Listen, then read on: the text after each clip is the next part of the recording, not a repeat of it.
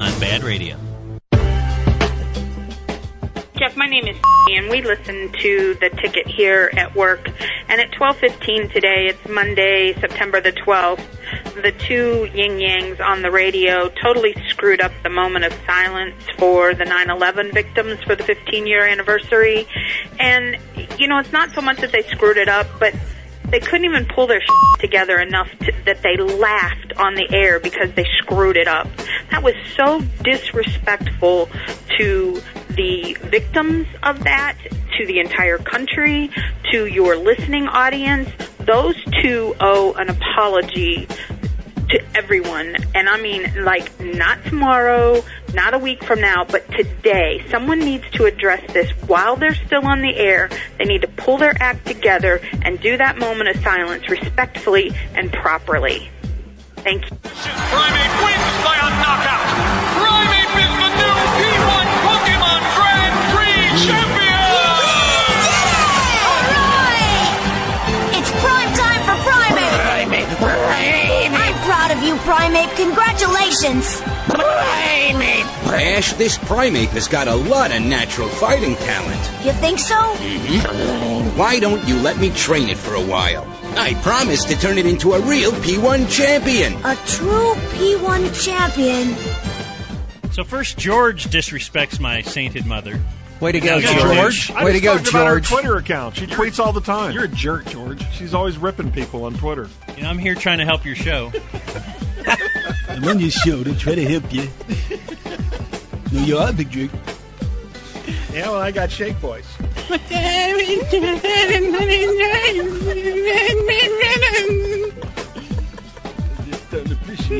don't appreciate it. He was my roommate, and yeah, he got naked, but I didn't get naked. Because you're inferring that I might get naked, and I wouldn't do that. You think that they would know me? Turned into a horse. Shout out to our Dan's not laughing. New leader of our company, who's just tuning in for the first time. Let me see. Thank you for... Let me see what works here. Are we having fun here? A lot of people don't know this, but Lee Corso the second person to my black girl. You realized halfway through it wasn't going over well. You talking to me? What are you talking to me, you big I don't jerk? know about that, Coach. You big jerk. I think he was joking. You got to reset. I took it as a joke. I don't know about you, but I took it as a joke. Well, put on the... a lot of unfortunate remarks going on here, but this is Lee Corso joining us here, and we're very... Put on the Sooner hat. Everything will be okay. And Dennett, very delighted to have it. Because you inferred that I would pose naked in a magazine. I think that was very sarcastic, and I don't appreciate it. We are so Ninja Turtles right now. We kind of are. Yeah, definitely. I'm Michelangelo. Yeah, you definitely are Michelangelo. Yeah, right. Party dude. Yes. I'm Raphael. Cool but rude. Yep. Yeah. Definitely rude. That's a character flaw, but I'll take it. How's it look? Whoa, how'd you do that? Yeah. Oh, I just chewed it with my vampire teeth. Really? Oh, yeah. Well, let's see. So we got our nice Mike over there. We got Rude Raph. Yeah, so Rude I guess I'm Leonardo, the little katana dude. No, definitely not. You're not Leonardo. Don't compliment yourself so much. Nice try, though. You're definitely Donatello. Oh, he's so Donatello. You're so Donatello. What? Donatello was like a nerd, and like he's like a party pooper. Yeah. That's 100% who you are. Tello. That's you. Yeah, Anders Tello. Very good. Plus, you don't even have a mask, so how can you be a Ninja Turtle? Well, you didn't steal my mask. You could have stole yourself a mask, man. Whoa, enter Donatello the Bummer Dude. Just take your little computer out and play with it, Donatello. Maybe I will. Full bagel bite in here. Oh. Ugh. They're hard to digest, evidently. But he's got high hopes. He's got high hopes. He's got high apple pie in the sky. Oh, so every time you're feeling low, just like letting go, just remember that ant. Oops, there goes another rubber tree plant. Hey, it's Sean Tillman, the voice of Goku from Dragon Ball Z. I never listen to Bob and Dan on the Ticket, and I also don't watch sports. But tune in for some other stuff that has to do with sports, and maybe as sports fans you'll like it. Snip, snip. Right about now, Sports Radio 96.7 FM The Ticket presents the BaD Radio Weekly Wrap-Up Podcast. This week, we talk to a Ninja Turtle, a business of ferrets, and the Hang Zone with Corby Davidson. Also, hashtag He's on Mino, RIP Julie Dabbs, not Blake Jones, RIP Bob, and RIP Donnie Doo. And now two guys that are celebrating Father's Day as hashtag Girl Dads. It's Jake Kemp and Dan McDowell. Shut it down! Let's go! So grown, so huge. Get out of here. I'm in control here, Bill. I don't want audio! Football. Isn't football great? Man, I love football so much. You want the ultimate, you gotta be willing to pay the ultimate price. Is this it? Is this it? Get up!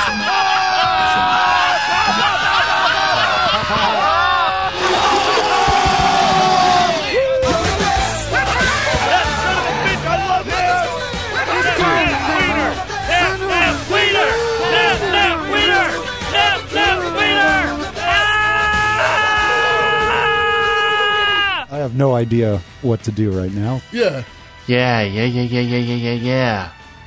What is up, everybody, and welcome to another episode of the BaD Radio Weekly Wrap-Up Podcast, covering the week of June 19th.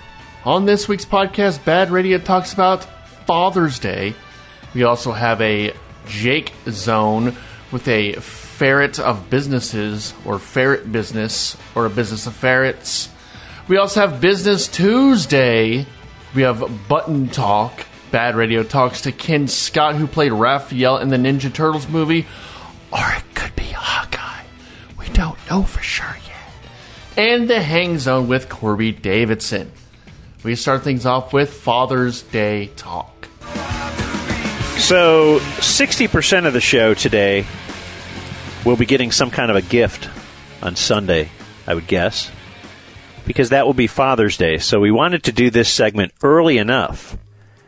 You know, if we do it Friday, all the lovely ladies listening will not be able to, scramble in time to get that gift. We're trying to help. We're trying to help the ladies out there. Like always. And this is called What Don't You Want? What don't you want? Because I was reading an article called, and there's many of these out there. This one is called 50 Gifts Perfect for Any Dad This Father's Day. And I thought, I'm going to take issue with the title just right off the rip there. Why? Well, because there are not 50 things that you could buy any... There are not 50 things you could buy any dad. Not make any dad? $50. 50 things, huh? That's a bad title. Well, I decided to look through this and see if these were actually gifts that we would want. I could tell you one theory that I have that I don't think we want. It's like... the problem with gift giving, and especially if you've been married or whatever a long time, if you've been giving the same person gifts for a long time, you kind of run out. Like, it's real fun in the beginning, just like the relationship is. And then it kind of gets to be a bit repetitive. And then you do start to just go to cliche things. So if you go to your local ice cream shop to get a cake made, an ice cream cake made, they have like a catalog that you can look through. And, it's fun for little kids with the Disney stuff or the Elmo cake or something like that. Which I do love, too. I like getting, even now, a nice Elmo cake for my birthday. The family will get me that because they know I love some ice cream cake. But we always laugh at the Father's Day cliche gifts. You could get a cake with a tie on it because fathers wear ties. And that's an old cliche gift, give him a tie. You can get, the golf bag on it. You can get the mug of beer. You can get a grill because these are things that guys like. They like beer and ties and golf.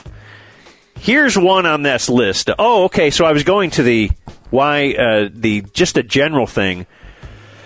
You would walk in this room, and you have even said this before in different forums, that I'm super gay because I have all this Superman stuff around here. There's a Superman poster. There's a Superman light cover. There's another Superman light cover. There's a Superman porcelain guy. Have you ever seen this guy hanging off the light up here? I have. That appears to be a Superman Halloween bucket basket thing or something. It's yes. Like, shaped like up next to my Mark Cuban doll. Yeah. On the shelf. There's a lot of Superman stuff here. Yeah, I like Superman. I don't like Superman as much as the things in my office would indicate.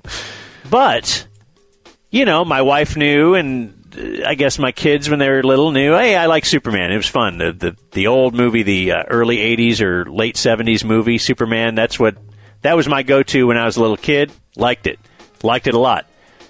Don't pattern my whole life around it, but then it was like, oh, what does Dad like, or what does he like? Oh, let's get him this. We'll get him a light switch cover. That's a gift. I give him another one the next year. If you've been married for almost 2 decades, well, now you've just got, it's just like Uncle Gary would complain about getting golf stuff, because that's all anyone kind of knew about him. And my daughter now, she doesn't like the tuba as much as the amount of tuba clothing she has. Tuba clothing. But if you're a grandma and you're trying not to just give her cash, which is all kids really want, they want money, or maybe a Chipotle gift card, something like that. iTunes. Yeah. And I will do it too. I want to get her something, so you look on Amazon and, she's into tuba, so we get her a tuba t-shirt. Well, then she's got this tuba bag, and she's got this tuba thing, and if you looked at her, you would think that her whole life is dedicated to tuba. No, it's just kind of the one bullet point anyone knows about her, so they get her a tuba thing. And I don't know what your thing is, but it feels like getting them the one thing. Maybe it's anti-George Bush T-shirts. I don't know what you're... Come on. That was you in high school, at least. Yeah, I don't know. I mean, it's changed over the years a little bit, and I think you're about to get into this, but, the meat thing seems like a lot of meat accessories. That's a very cliche thing, and you might love meat, but do you need another apron for the grill? No. Or, anyway, this one, so this is on this article... charcoal electric lighter and fire starter, $97. So instead of, a match or a Duraflame, just the long lighter, $97. This is a big thing you have to haul out next to your grill that plugs in. So it's not even battery powered electric fire starter. You have to. So now I'm going to shell out $100 to light the grill. What do you think? This is one that looks good in practice, or in theory, but I bet bad in practice. It's called the Beach Breakfast Sandwich Maker. This is $30, but it seems to be you're making an Egg McMuffin type thing. A place to put the egg, and a place to put the muffin top and the bottom, and then a piece of ham, and then you will press it all together. It's kind of like, in my head, the bread maker or the waffle, like you never actually are going to go to all that effort. Can I tell you to make bread, right? Possibly my generation version of the bread maker? That would be the homemade pasta maker, which is just an absolute whip. It gets, flour everywhere. It's impossible to clean up. It takes forever. You do it once, right? It tastes better. It does. It's just not worth... But you're going to do it once. Yeah, my problem with that thing over there is it makes one poached egg at once and one how muffin. Much effort... Yeah, and now if someone else wants one, hold on. Give me 20 minutes. Right, well, I'll heat mine up so we can eat together. Yeah, that's a bad bit. And the pasta maker's a bad bit because it's like $1 a box at the store. Yeah, but it does taste better. I think you can taste the difference. But you're right. In general, it's way more effort than it's worth. What don't you want? How about a coffee mug? Don't want another coffee mug. What don't you want? Now, homemade stuff from kids, that's a different category. You might need that. You could go to the clay place. The clay place that does clay things. Here's a cutting board gift set that will say, one says to the best father. Now you got to cut your meat every week on the thing that says Happy Father's Day. The other says Grill Master. And then another little picture of It's a play on the Godfather symbol. The logo, it says the Grill Father. Bad. And in the hand is a spatula. When do you start reading the ones that we want? So far, it's just what I don't you want. What don't you want? How about this one? It's called the Tushy Classic Bidet. Okay, now we're heating up because I've been meaning to get. I've been talking about $110. I've had one on our wish list on Amazon for some time now. It all started with the toilet paper shortage scene. If your dad likes doing projects around the house, installing this simple bidet is an easy job that yields life-changing results. No more toilet paper. I've heard it's a game changer. I think you do still need like one wipe, but I will have one of those in the. Is it like the water pick for your butt? You ever fire one of those in your mouth and it cleans out in between your teeth? Yeah, kinda. You need one. That was going to be one of their taglines on it, but they decided water pick for your butt. Water pick for your butt. Get it for the den. Wow. Don't tell the family. Just get a bidet up here? Yeah. But then again, I would be tempted to go sit down potty, which I've never done here if you had a bidet. But I'm going to get one of those. You're going to get one? Yes. So this would be a good gift for you. You're saying there's one out of the 50 on this list so far. How about this? It's called 101 So Bad They're Good Dad Jokes. A book. Burn it. Okay, here's one that is a picture of the state of Texas. It's a wood thing. They have a bunch of little holes in it. It's for beer caps. So you take the top off your beer, and then you stick it in there, and you collect, like, look, family, look how much I drink. Well, the other thing is, too, is I'm not in college anymore. I don't live with 3 other bros with a big come-and-take-it cannon flag. If Dad has a bottle cap collection, well, first of all, should we stop your sentence right there? You got a weird dad, right? Yeah, you know the weird thing, though, is that my wife, like, collects the corks to wine and puts them all in a jar, and I'm like, what are we doing here? Is this...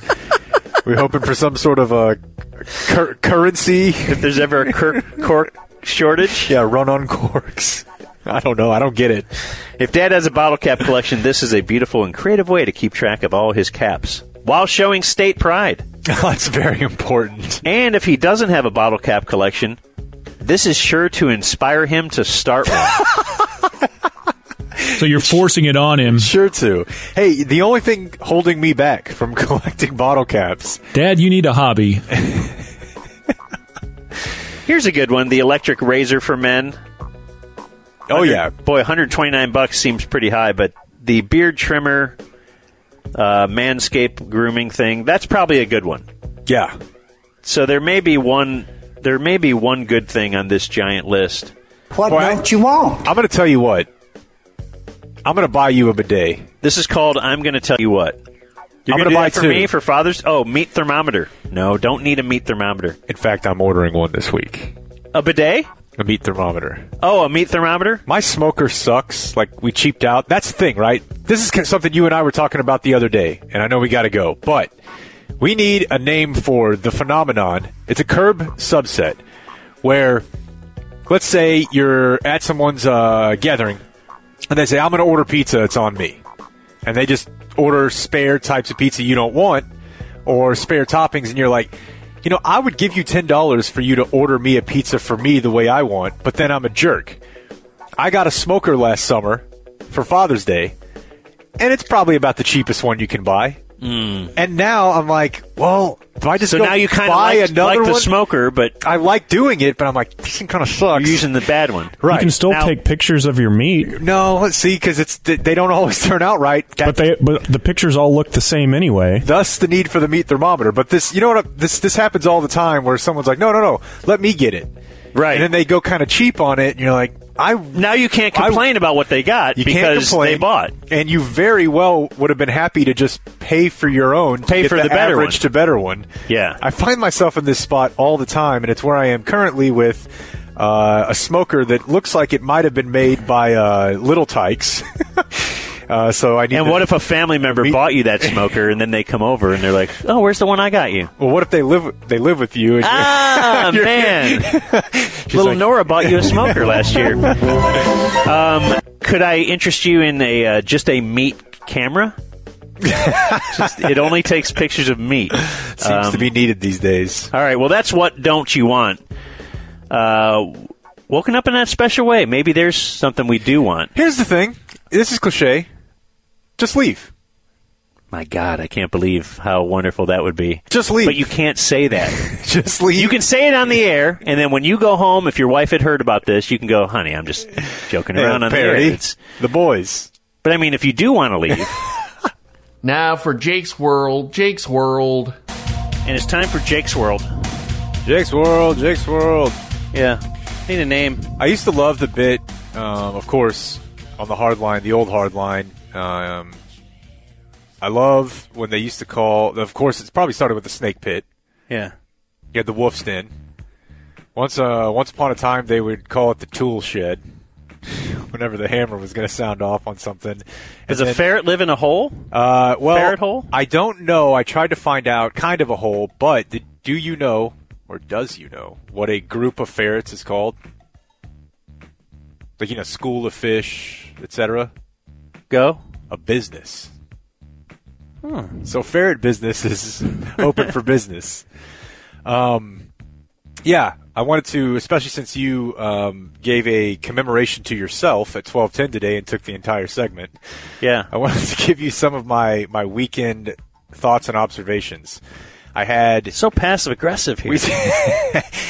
When we had Junior on last week, we talked about Squared Away Sunday. Because Junior is the proprietor of the Squared Away list. Your haircut, a nice edging, mowing your lawn, teeth cleaning. I like the Squared Away Sunday, and even sometimes it extends into Saturday, and how charged up you feel on Monday morning. You probably notice a little bounce. Oil change and car detail. Because you can do them at the same place over here. Did you do that, or you're just adding to the list? Okay. The best feeling ever. To get the oil change, of course. So car detail, not the place where you scrub it yourself. Or if you don't do it very often. But cleaning your car yourself feels good.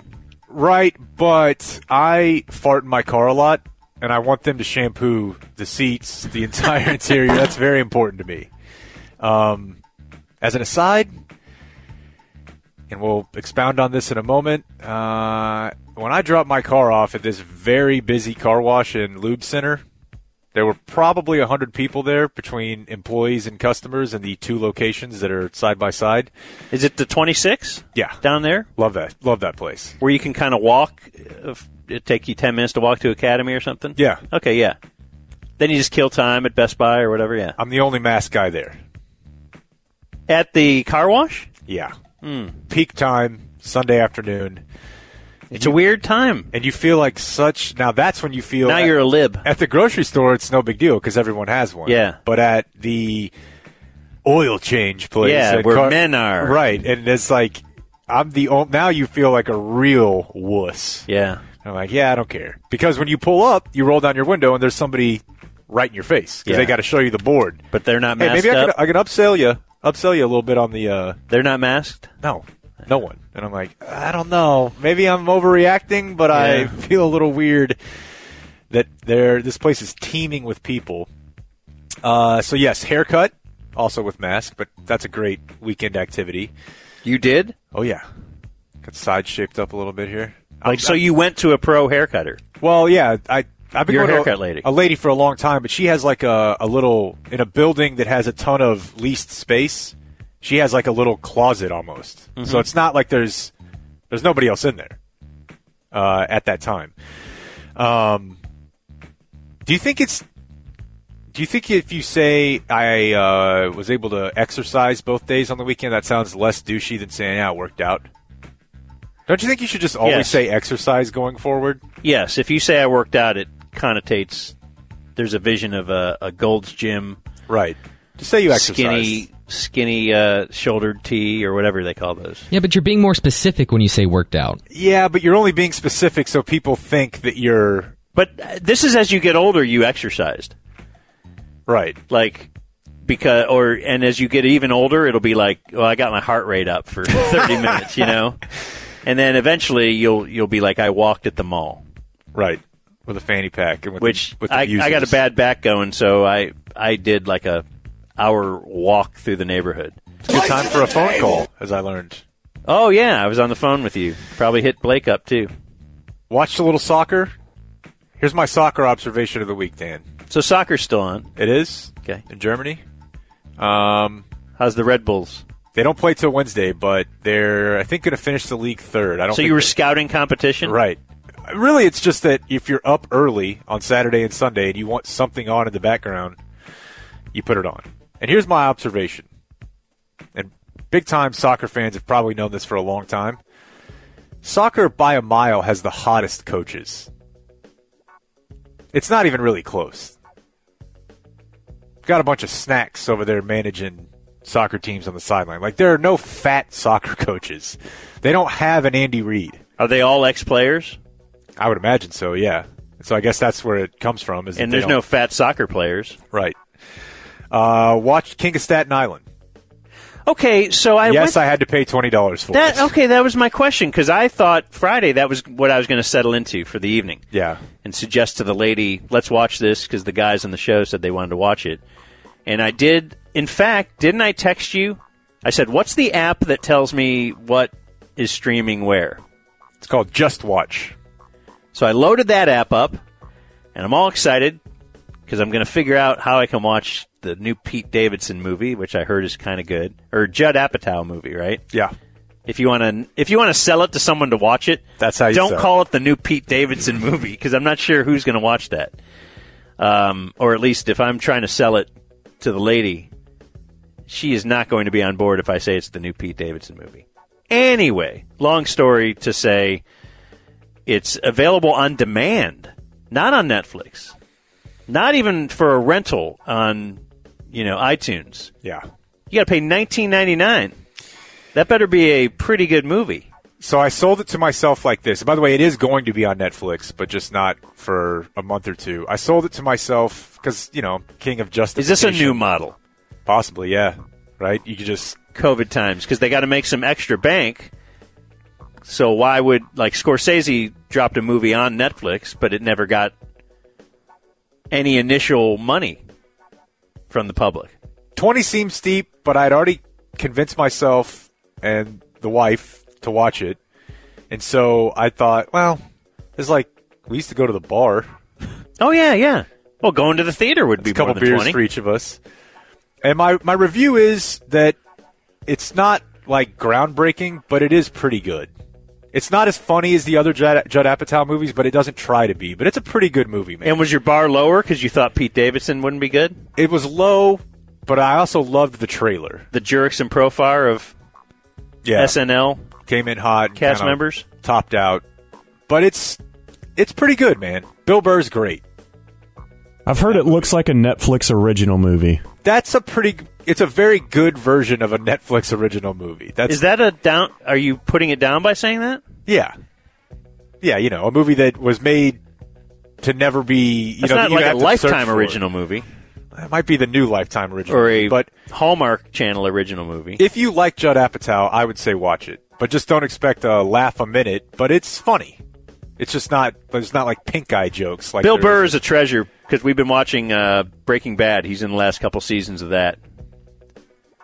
And yeah, I love Bill Burr, man. So you're saying 1-877 Cards for Kids. KARS Cards for Kids. 1-877 Cards for Kids. Donate your card today. 1-877 Cars for Kids. KARS Cars for Kids. 1-877 Cars for Kids. Donate your car today. To learn more about our programs and to donate, go to carsforkids.com. That's Cars with a K. Pickup is quick and easy. You'll also get a vacation voucher and maximum tax deduction. 1-877 Cars for Kids. KARS Cars for Kids. 1-877 Cars for Kids. Donate your car today. Also accepting boats, motorcycles, RVs, and real estate donations. It's not zookeeper funny. Right, it's a level below. I had him. I had him rolling with me, and now I've lost him because of you. Sorry. And bringing up Zookeeper.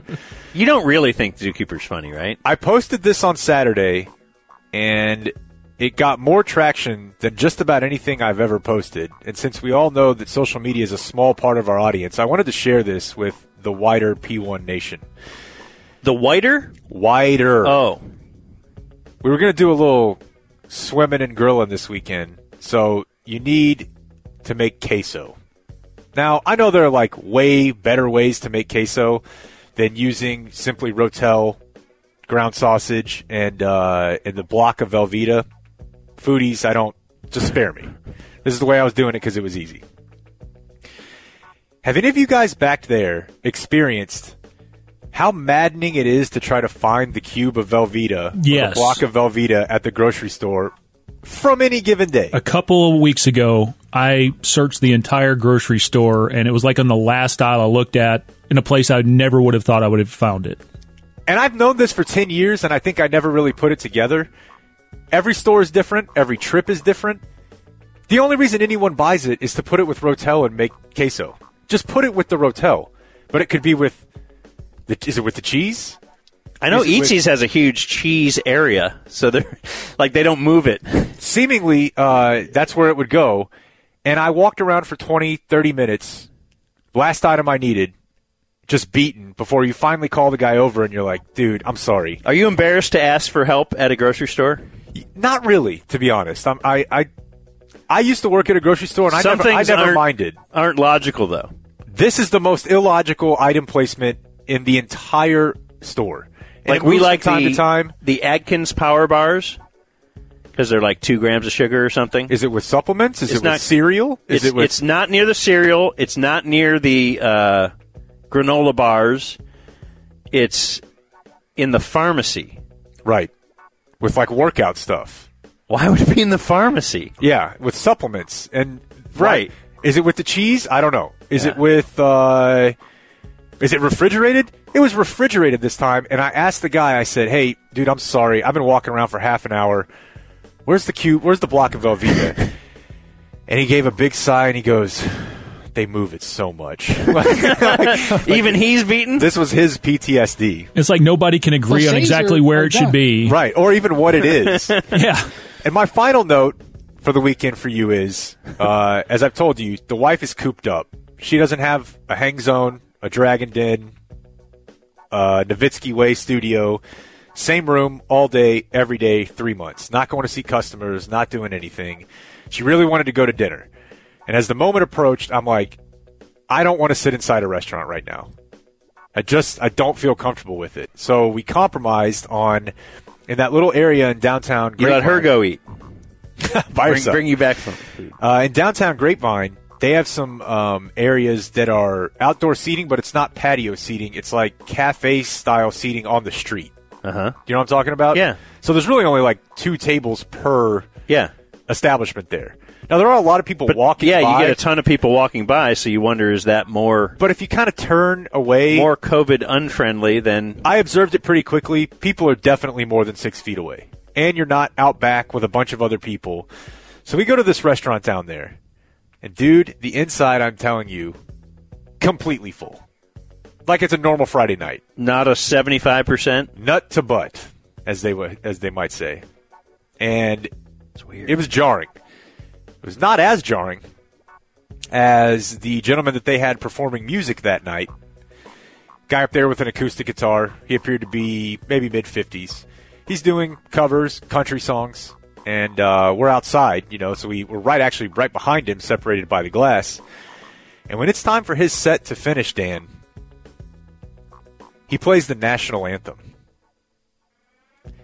And everyone inside, whether they are enjoying wine or meatballs, stands up, puts their hand over their heart, and sings the national anthem at an Italian restaurant. Did you take a knee? I didn't know what to do, man. I thought, well, we're outside, so I don't think anybody's really even looking out here to see what our Did you get up? No. I mean, we were outside, right? We're basically in the same spot as everyone walking by. But you're, like, closer to him than anyone else is. And in view. Yeah, of everyone inside. Through the window. But a couple people who were walking by did... Everybody stood up. A couple people who were walking by did stop. Did they sing? Turn. Yes. Yes. And the only reason that people who were walking by stopped and turned is because by happenstance, a waitress was entering the building the moment that he started.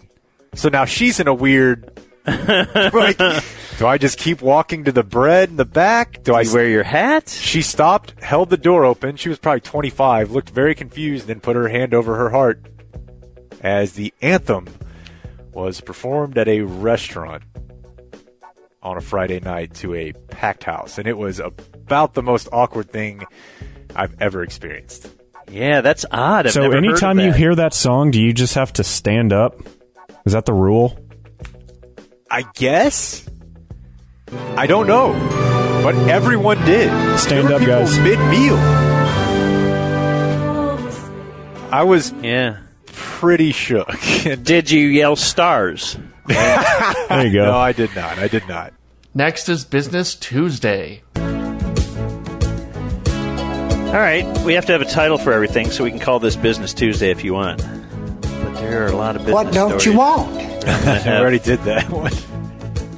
Will we have time for Business Tuesday on Wednesday if needed?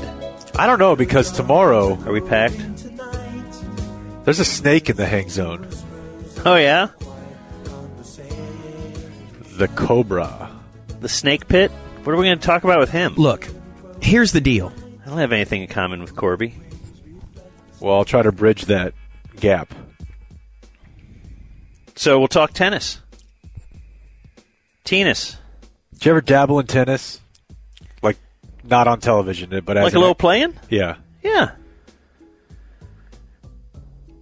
Wife's been asking me about it. I'm like, I just don't think so. It looks really hard. Yeah, I was going to say, are you not good enough? Oh, there's no doubt I'm not good enough. It would become frustrating to me very quickly, I would imagine. If you can't volley it back and forth, then don't start. Right. I think you might have more fun with racquetball, because then you don't have to run and chase the ball. Love racquetball. Yeah. You can be really bad, but still, you just don't have to... Again, the tennis ball chasing the ball 2 courts down, and... That's why you bring your dog. That's dumb. That is dumb. What? So here on Business Tuesday, I wanted to take a look at... Forbes released the Celebrity 100, the highest 100 paid celebrities. However, you know what I'm saying, right? I do, yeah. 100 people, they're celebrities. So sports, authors, actors, whatever. Trey. Highest paid celebs. Trey not on the list. Not yet. The top, and so this is this calendar or last calendar year, and so it doesn't mean per year. Like, there's a very good chance some of these that are on this list won't even be on the list next year at all. COVID. Not because of COVID, but if you made a big deal. In fact, number one won't be number one next year, I don't think. Number one made $590 million last year. Kylie Jenner. But she sold her makeup line for like $500 million. So I guess she still pulled in 90 from all the other hard work she's doing, roofing and Mike, let me ask you this, as someone who has teen daughters, and I know there's different types of teen daughters, do you know anyone who's ever purchased it, owned it, talked about it, anything, ever? Maybe. I don't have any idea what they purchase. Okay, that's fair. No idea at all. It just seems weird to me that somebody Don't that made 590. Like, I'm well aware of what Amazon does. When I see his name and you up know there, a ton of people who do who order off Amazon. Yeah. Number 2, Kanye. That's surprising to me. Kylie, $590 million. Kanye, $170 million. Good grief! So that's how Numbers much on the more board she made. But I really, let's see, top 10 wise, other names that, there's always a lot of soccer players, right? Messi is number 5. Cristiano Ronaldo is number 4. Donaldo, not in the top 10 at all. Federer, Fed, he's at number 3, $106 million. LeBron is in the top 10, $88 million. So this must include like Nike, whatever they give him, right? Oh, for sure. I mean, you don't think that Roger Federer made $106 million from tennis, do you? No. I mean, Messi and Ronaldo are on the back end of things. They're selling that brand now. Tyler Perry is number 6. Really? Yeah. Stern is number 8, $90 million. Howard Stern. I really didn't want to talk about them so much. I wanted to talk about the next 10.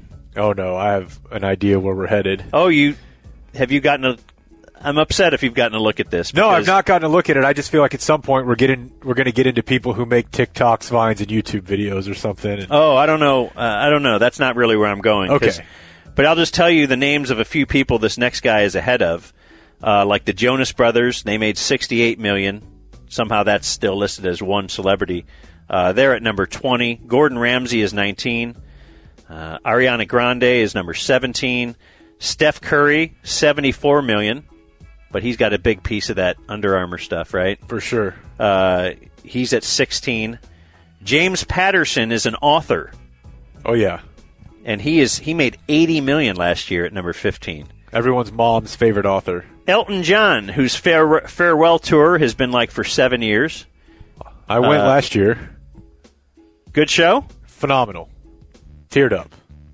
He made $81 million. He's at number 14. Rush Limbaugh is at number 11 at $85 million. Ellen, with the help of Dale. Good for Rush. Is at number 12, $84 million. I didn't know he was still printing bucks like that. But who's right there between Ellen and Elton John? Couple of iconic names in different ways. So Ellen is at $84 million. Elton John is at $81 million. Nestled between them at number 13 on the top 100 celebrities, 100 paid celebrities.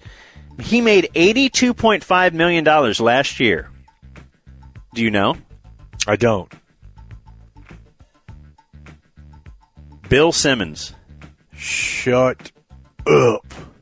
I believe that billionaires should pay for their own football stadiums. Bill Simmons, who is a hero, right, for doing his own thing and starting his own bit and then getting with ESPN and then getting away and HBO, own boss, all that kind of stuff. Very impressive.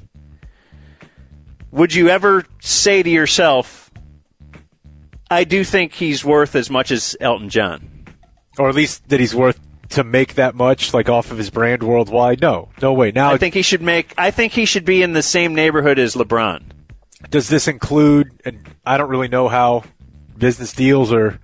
It's all about the Spotify buying the Ringer podcast and the Ringer in general. Yeah. Huh. And the Ringer was basically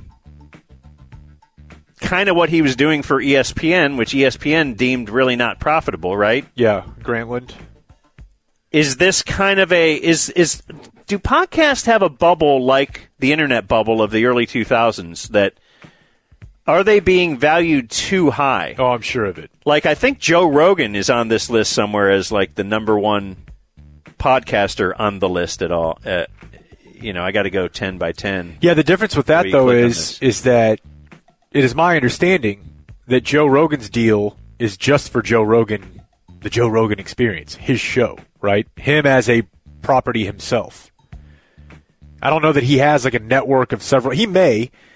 I don't think so. But you're right. The Ringer deal is about way more than Bill Simmons. Now, he's making that $82 million himself. That's not what the Ringer made.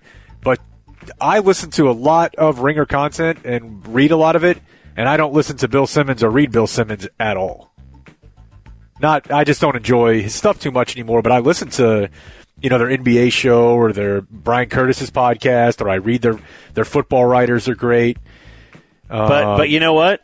He had the idea, though.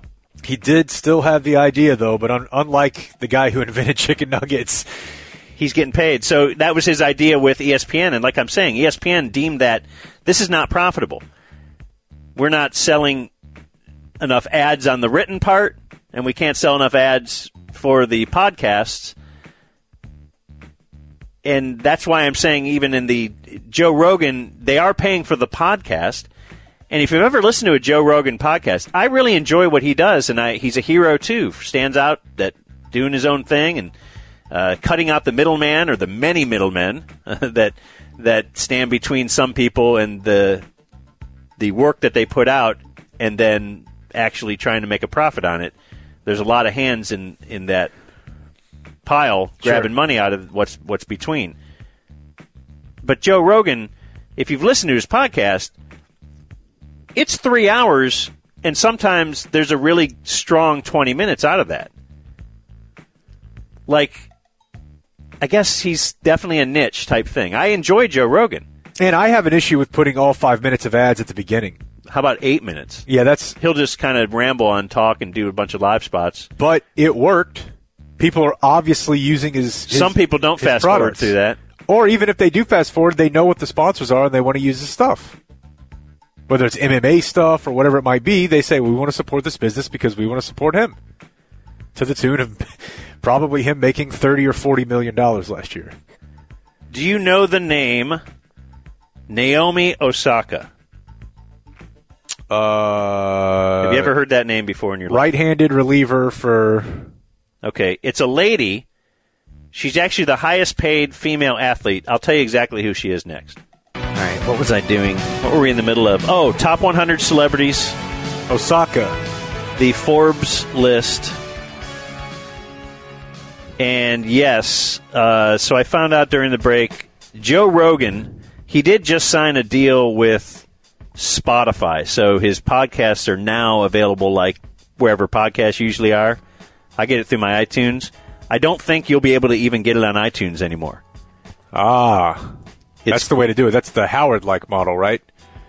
Where you're trying to engender people to sign up for your service to get this product. Yeah, so like with Satellite and Howard. If you want Joe Rogan, you're going to have to go to Spotify. And that deal is worth around $100 million, and I think it's like a 3-year deal. So... But it says here it's downloaded 200 million times per month. So even if 95% of the people fast forward through the ads in the beginning and only listen to 1 out of every 10 episodes, like I would say I'm way less, like 1 out of 50 episodes maybe. It's still a lot of people. And he brought in $30 million last year, all just to him. So that makes him the highest paid podcaster at $30 million. That doesn't get him on the top 100 list of Forbes, however. Number 100 with $35.1 million, Mohamed Salah. Salah. So soccer top heavy. Salah. And soccer right at the bottom here too. Serena Williams is at number 98. With $36 million. Which is interesting because she's married to Mr. Reddit. Now, I don't know how Reddit makes money, but I know that guy is I think he's a tycoon in the tech world. The guy who invented Reddit is her husband. Oh, yeah? Yeah. She was the top paid female athlete in 16, 17, 18, and 19.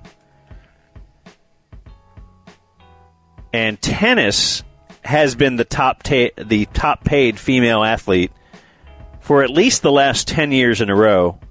The only list I have goes back 10 years, so it could be more.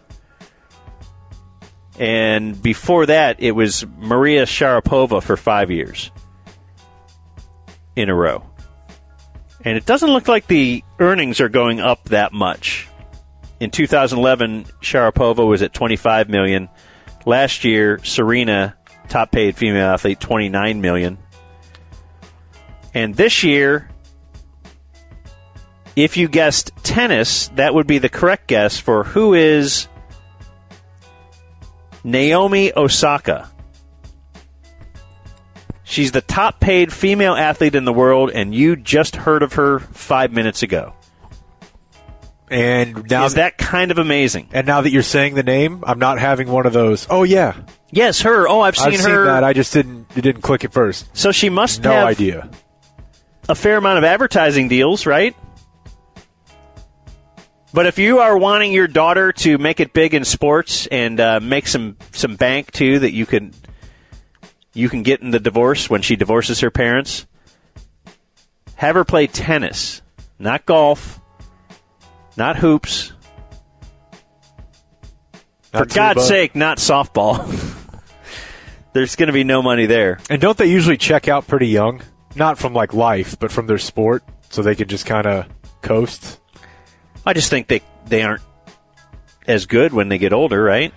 Right. I just mean like a sport like, I don't know. I think you could probably play in the WNBA when you're in your early 30s, or even for male sports. You play into your 30s, late 30s sometimes. Although Serena can't be. No, but she's young. a massive brand, though. Yeah. Yeah, but she's still winning. Is she? Don't check what I just said. There's a lot of confidence behind that.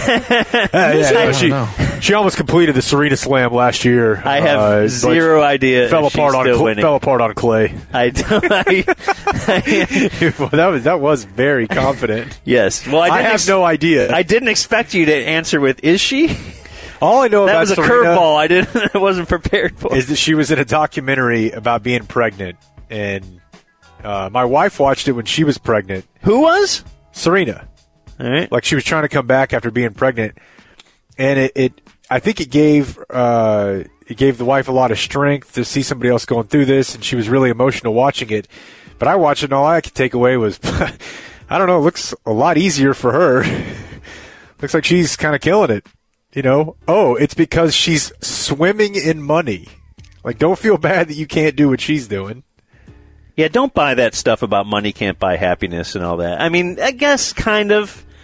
I mean, there are depressed people who are rich, but you'd rather be depressed not because you live in an S-hole, right? You'd rather be depressed because you can't connect with your family or just some other stupid thing that rich people, or your pool is too warm. Or But I mean, they were basically treating Serena at her home like a NASCAR every day with 6 people bringing her. Yeah. That's going to be easier. Her meals. Right. Doing all the cleaning. Full pit crew. Yeah, I had a lot of fun going through the Celebrity 100, especially number 13, Bill Simmons. All right, interstitial. Want to change gears? Got a little bit of response yesterday from a couple of friends in the broadcast world who said, hey, you might want to do a little bit of a Kemp spin on Jim Nance. This yesterday after we centered our coverage of the Charles Schwab Colonial Challenge tournament on Jim Nance and his very awkward interactions with Harold Varner, his sponsor reads that he blew. It was just good to have Nancy back in our lives. Well, the thing about getting divorced, I think especially whenever you make a ton of money, I don't even think getting divorced sucks as bad as having to go to court and testify and having that become public would suck. I think if you're just at the point where the differences are irreconcilable, which is that a term that's only used in divorce? Like we talk about ensuing kickoff. Blake said earlier that you only hear tribulations whenever it's after trials. Yeah. Irreconcilable differences seems to only be used when it comes to divorce. What you don't want to do is have to go into a place where you are sworn in and be honest about your relationship to an impartial arbiter and then likely the public. And that is what happened to Jim Nance back in 2009 whenever he got divorced. And in this article that was in a Chicago paper, they described it as a tearful courtroom on both sides. Not only Nance, but his wife of 26 years, Lori Carlson Nance. Both testified about the breakdown of their marriage, what really went down at the end of it. Both parties broke down on the stand and outside the courtroom. Now, the first thing I'll let you know is that this is back in 2009, and it came out during this trial that Nance was making $7 million a year from CBS and various endorsements. Is it 10 now? 11? Got to be, right? So, the first thing I'll say is, I'm not a big fan of Jim Nance, but that means that we're supposing that Bill Simmons made 8 times as much as Jim Nance last year. Yeah. Now, that might have been largely around one deal, but still, that's bonkers. So that was the first revelation, that he was making around 7 in 2009. It says here, Nance cried on the stand as he testified about how his wife used to follow him around the country to various sporting events he was working at, but gradually lost interest in his career. She could not even be bothered to go to New York City to watch him collect a Man of the Year award or let him hang the oil painting of himself that he received with the award in their house. She made him put it in storage. And, like, don't you just imagine for a guy like Nance how crushing that is? A guy who has his own wine line. Like, would you ever want an oil painting of yourself up? No, of course not. Would you want to? You want to hang up the Big Mac Mavs jersey, and your wife's like, no, not over the mantle. But he was moved to tears over the fact that he couldn't, and just recalling the story. Right. Not even, it wasn't during the time. Imagine how he would have been dark place, sobbing during that time. He was offered the hosting slot on the CBS. So wait, the wife won't go with you on a business trip, and you're really upset? Right. He's like, I got to go to Augusta again. And she said, well, I thought I didn't like Nance before this segment. Go ahead. Right. Yeah, and he's complaining, crying about that on the stand. Right. What if you're like, yeah, I'm going to Oxnard this year for Cowboys training camp, and man, my wife wouldn't go. It's so sad. I may have to stay back. You guys got a ISDN or? It's just terrible that she won't go. Right. And then the oil painting for the Man of the Year award. He was offered the hosting slot of the CBS Early Show. So this is kind of like after the news in the morning, they'll do like your little Good Morning America type. Oh, yeah? thing. Boy, that's big money, too. Huge Real big money. But turned it down because she was against it. So we're back on possibly. So he wanted to do it. She's like, I don't know. That's what he says. I won't do it then, honey, because I love you so much. Back to you. Now, he admitted. Now let's go back to my wife. That before the divorce was final, he did start to date a 29-year-old woman. Oh, he was 50 at the time. All right. There may be that little thing. This was deemed immaterial because the judge concluded that the marriage deteriorated earlier, and this remote event in no way contributed to the breakdown of the marriage. Not at all. So that's an interesting one where you're like, I'm not divorced yet. But the marriage is already broken down. But that's subjective. So you're in your mind thinking, do you think someone else would look at this and say it's already broken down? I think it. Well, let me talk to you about that 29-year-old. But right, like you're kind of playing with fire there because you may think it's broken down. Right. But you have to convince a judge it was so broken down that whenever you start nailing this bartender. But I started crying to prove that it was broken down. I'm sure he did. It was so broken down because I couldn't hang a picture of myself in the study. Apparently, it was really emotional all the way around because, again, they were married for 26 years. Did she take him hard for? She get a lot of that money? $72,000 monthly in alimony until he dies or his ex-wife remarries. Now, let's see. I should have looked up whether or not she's remarried. I ain't remarrying for sure. Why would you? Right. Just become an old coog living on. Yeah, just date. You don't have to. I wonder what $750,000 if you're common law married, would that cut into that? $72,000 a month. Yeah. And his kid, I believe, was still a minor at this time because it says another $1,000 weekly in child support for the next 2 years. There's another. Because the 72 does not cover that. What would you do? Like, what would you do with 72? Like, what if you had to spend it? Could you? Well, you couldn't put it in the bank. Isn't that the bit that if you've ever had a buddy who got divorced and he goes and picks up his kid and then he sees new boyfriend of ex-wife over there, like, wiping down his jet ski or his boat. Right, that's what he paid Son for. of a bitch. He paid for that jet ski. So then amp that up to it's Jim Nance's $72,000 a month, and think of what you could do with that if you were the 29-year-old flip side. Like you're the 29-year-old male, and it's Jim Nance's ex-wife, and now you've got his $800,000 a year to mess around with. And look, kids can only, 60, 70K a year for the kid. The rest of it's, well, actually, you know what? If you're Jim Nance's kid, that probably covers one semester of tuition. Yeah, you're going to a private school for sure. Yeah. You have a driver. Yeah. Boy, I want to have a driver, bro. But as bad as this is, I want to say non-starter, and I want to have a driver. How much would you pay just to have a little 2-minute clip of Nancy up there crying about how she wouldn't let him hang the painting up? What if that thing was pay-per-view, man? Next, we have Button Talk. So what, may I ask, is Button Talk?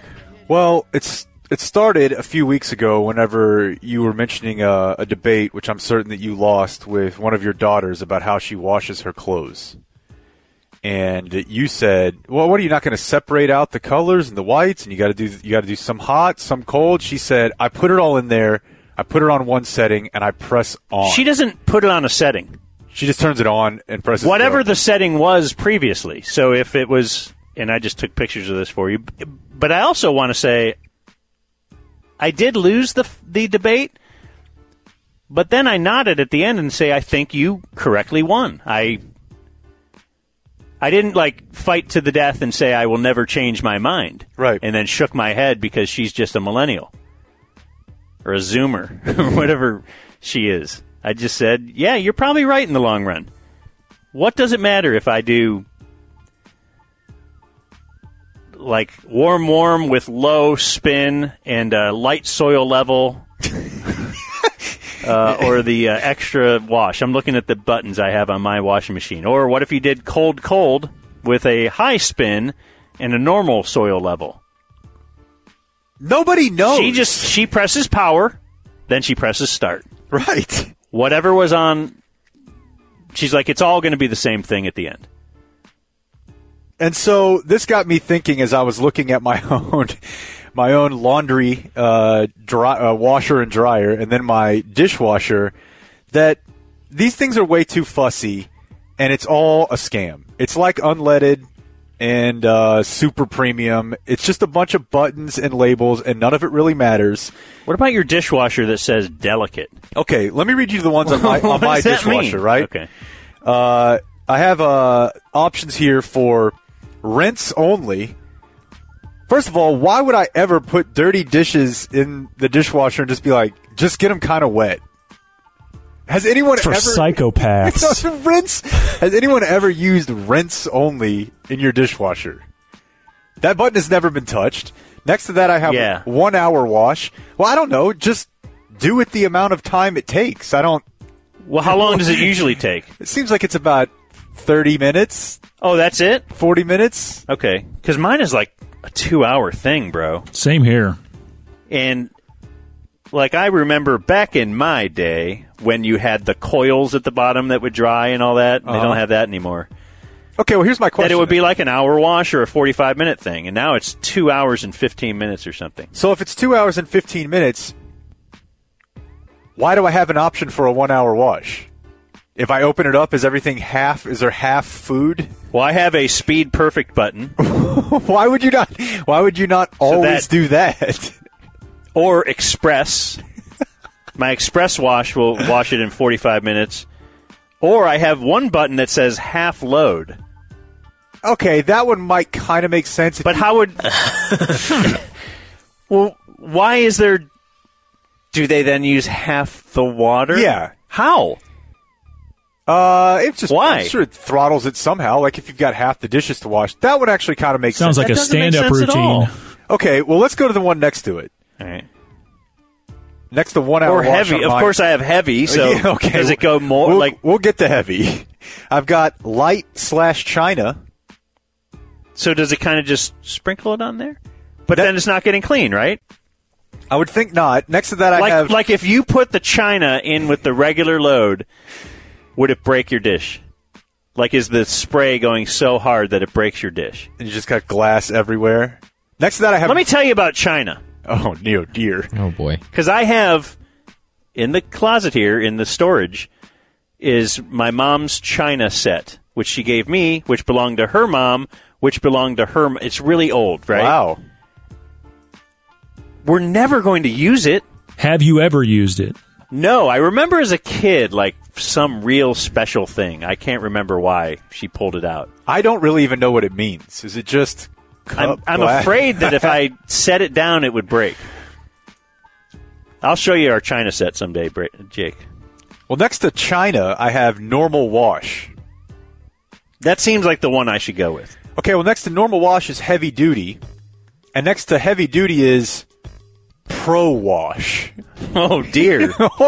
But I just assumed that was the best one because it's now, got the name pro right there. So I just use that one every time. And my point is just, why would you not just pick the best? Okay, if you're telling me there's a heavy duty, wouldn't I want everything washed that way? What about pots and pans? Okay. Just wash everything the same and dry everything. Now I have pro wash and I have pro dry. I don't know what that means. Amateur wash? Right. Do you guys, like, I've known people that will leave caked food on their dishes and put it in the dishwasher. No. Yeah. I basically wash everything off it. Yeah. You got to do at least most of it. But I've seen, like, our cousins used to put, like, there'd be caked dried spaghetti and sauce on their plate. Just throw it in there and they'd be like, no, it's a dishwasher. And then I would hear someone else yell at them and say, it's not a garbage disposal. And then my wife is more on the side of just throw it in dirty.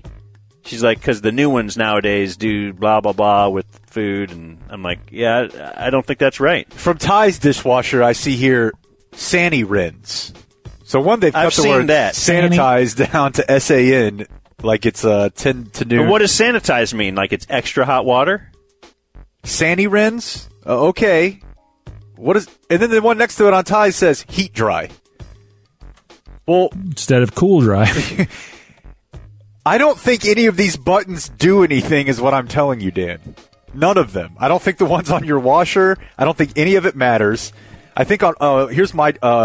You need to. Here's how you can find out. You put your kid in there, and then you talk to her afterwards after each one. My washer here. I've got. Haven't we always all been confused by permanent press? I've never pressed that one, and I'm afraid. Someone give me a succinct definition on what permanent press is. Well, my washer has wool. Yeah, so does mine. Hand wash wool. Wool, delicates, or permanent press. Or towels. Permanent press is like slacks, right? Or something, you know. But I wouldn't put my slacks in the washer. I'd take them to the dry cleaner. Right. And if you're telling me that I can put stuff in the washer, ostensibly my slacks go in there. Permanent press means they're not getting wrinkled, right? That's the idea. They're pressed. Why wouldn't I do that with all my clothes then? If you're telling me that this appliance has the option of washing something and not getting it wrinkled, well, I'd like that for everything. Just make that the normal setting. It doesn't make any sense. But will it not get the towel clean? There are no bullets in these guns. It's fake. We can revolt. Here's mine. It says for my temperatures, I can go tap cold, cold, warm/cold, warm, and hot/cold. What's tap cold? I have no idea. Just uses the tap water. It doesn't regulate the temperature. Okay. Soil level. I've got a little meter here where I can go from light up to normal all the way to heavy. Well, let's just do everything on heavy and get the stuff clean. That was heavy. But you might have delicates. What does that even mean? What's a delicate? Doilies. No, it's just a word I've delicate. seen. Yeah. Right. Do you have one delicate piece of clothing, Jake? I don't know because I want it out. Because I don't know what that is. His Bush T-shirt. Yeah. That one I don't want to lose that one. Now, the only one of ours on the crew that made any sense was Minos because he's poor. Yes. And is this your apartment and the one complex? At his apartment, his washing machine has 3 buttons, although they still kind of don't make sense. Whites and colors, thereby proving that's what I use for everything. That they can be done together. Whites and colors. Yes. And integrated. It's very progressive. Right. Permanent press and delicates. And then on the dryer, he's got normal, and delicates. And I think that has it right. I think these insane features we pay for on all these appliances are a complete waste of time. I think we're over-buttoned, and I don't think anybody uses 90% of them. It's just something the guy in the store shows you to make you feel like, you know, this washer could go to space if it needed to. It doesn't. We're over-buttoned, Dan. I have sensor dry or manual dry. Well, give me 2 sentences. Well, the sensor dry, if it says it's going to take an hour, it ends up taking 2 hours. Like it's sensing if it's dry enough to stop. And you like to take your clothes out a little damp? And manual dry is you set it for 60 minutes and it will stop after 60 minutes. But then there's a button that says wrinkle release. What does that mean? No one knows because none of it is real. None of it. And here, I'll take you a step further here since you sent me a picture of your microwave. Outside of popcorn, is anybody walking over and being like, oh, I see here, I in fact do have a frozen entree. I'll press the frozen entree button. Or do you just put 2 minutes? Well, there's one that says frozen vegetable. And you've never used And potato. I've never. Potato. Mine has one, yeah. I've seen, mine has one that says pizza. Very specific. It says popcorn, potato, rice. I've wanted to use those, but I've never been motivated enough to actually do it. Like, if you pressed it, does it just go 2 minutes? And if I put a piece of pizza in there and press fresh vegetable, does my pizza come out? It's a broccoli. Even popcorn I do Tastes like differently. cauliflower. I just put the time on the popcorn. You've never used a popcorn button? No. I think I have used that, and I don't know why that one seems grandfathered into me. But the rest of it, no. I just select the time. I don't press... What about auto defrost or express defrost? Or bread defrost? Dan's microwave has a button that simply says soften. Like, what the hell does that mean? Soften what? Boy, this food, it is hard. It must become soft. I see the perfect feature here for it to soften. Bash your appliances with a bat because it's all made up. BaD Radio Talks with Ken Scott, who played Raphael in the Ninja Turtles movies. A couple days ago, Dan said, hey, I got an email, and I think I have a guest proposal for you.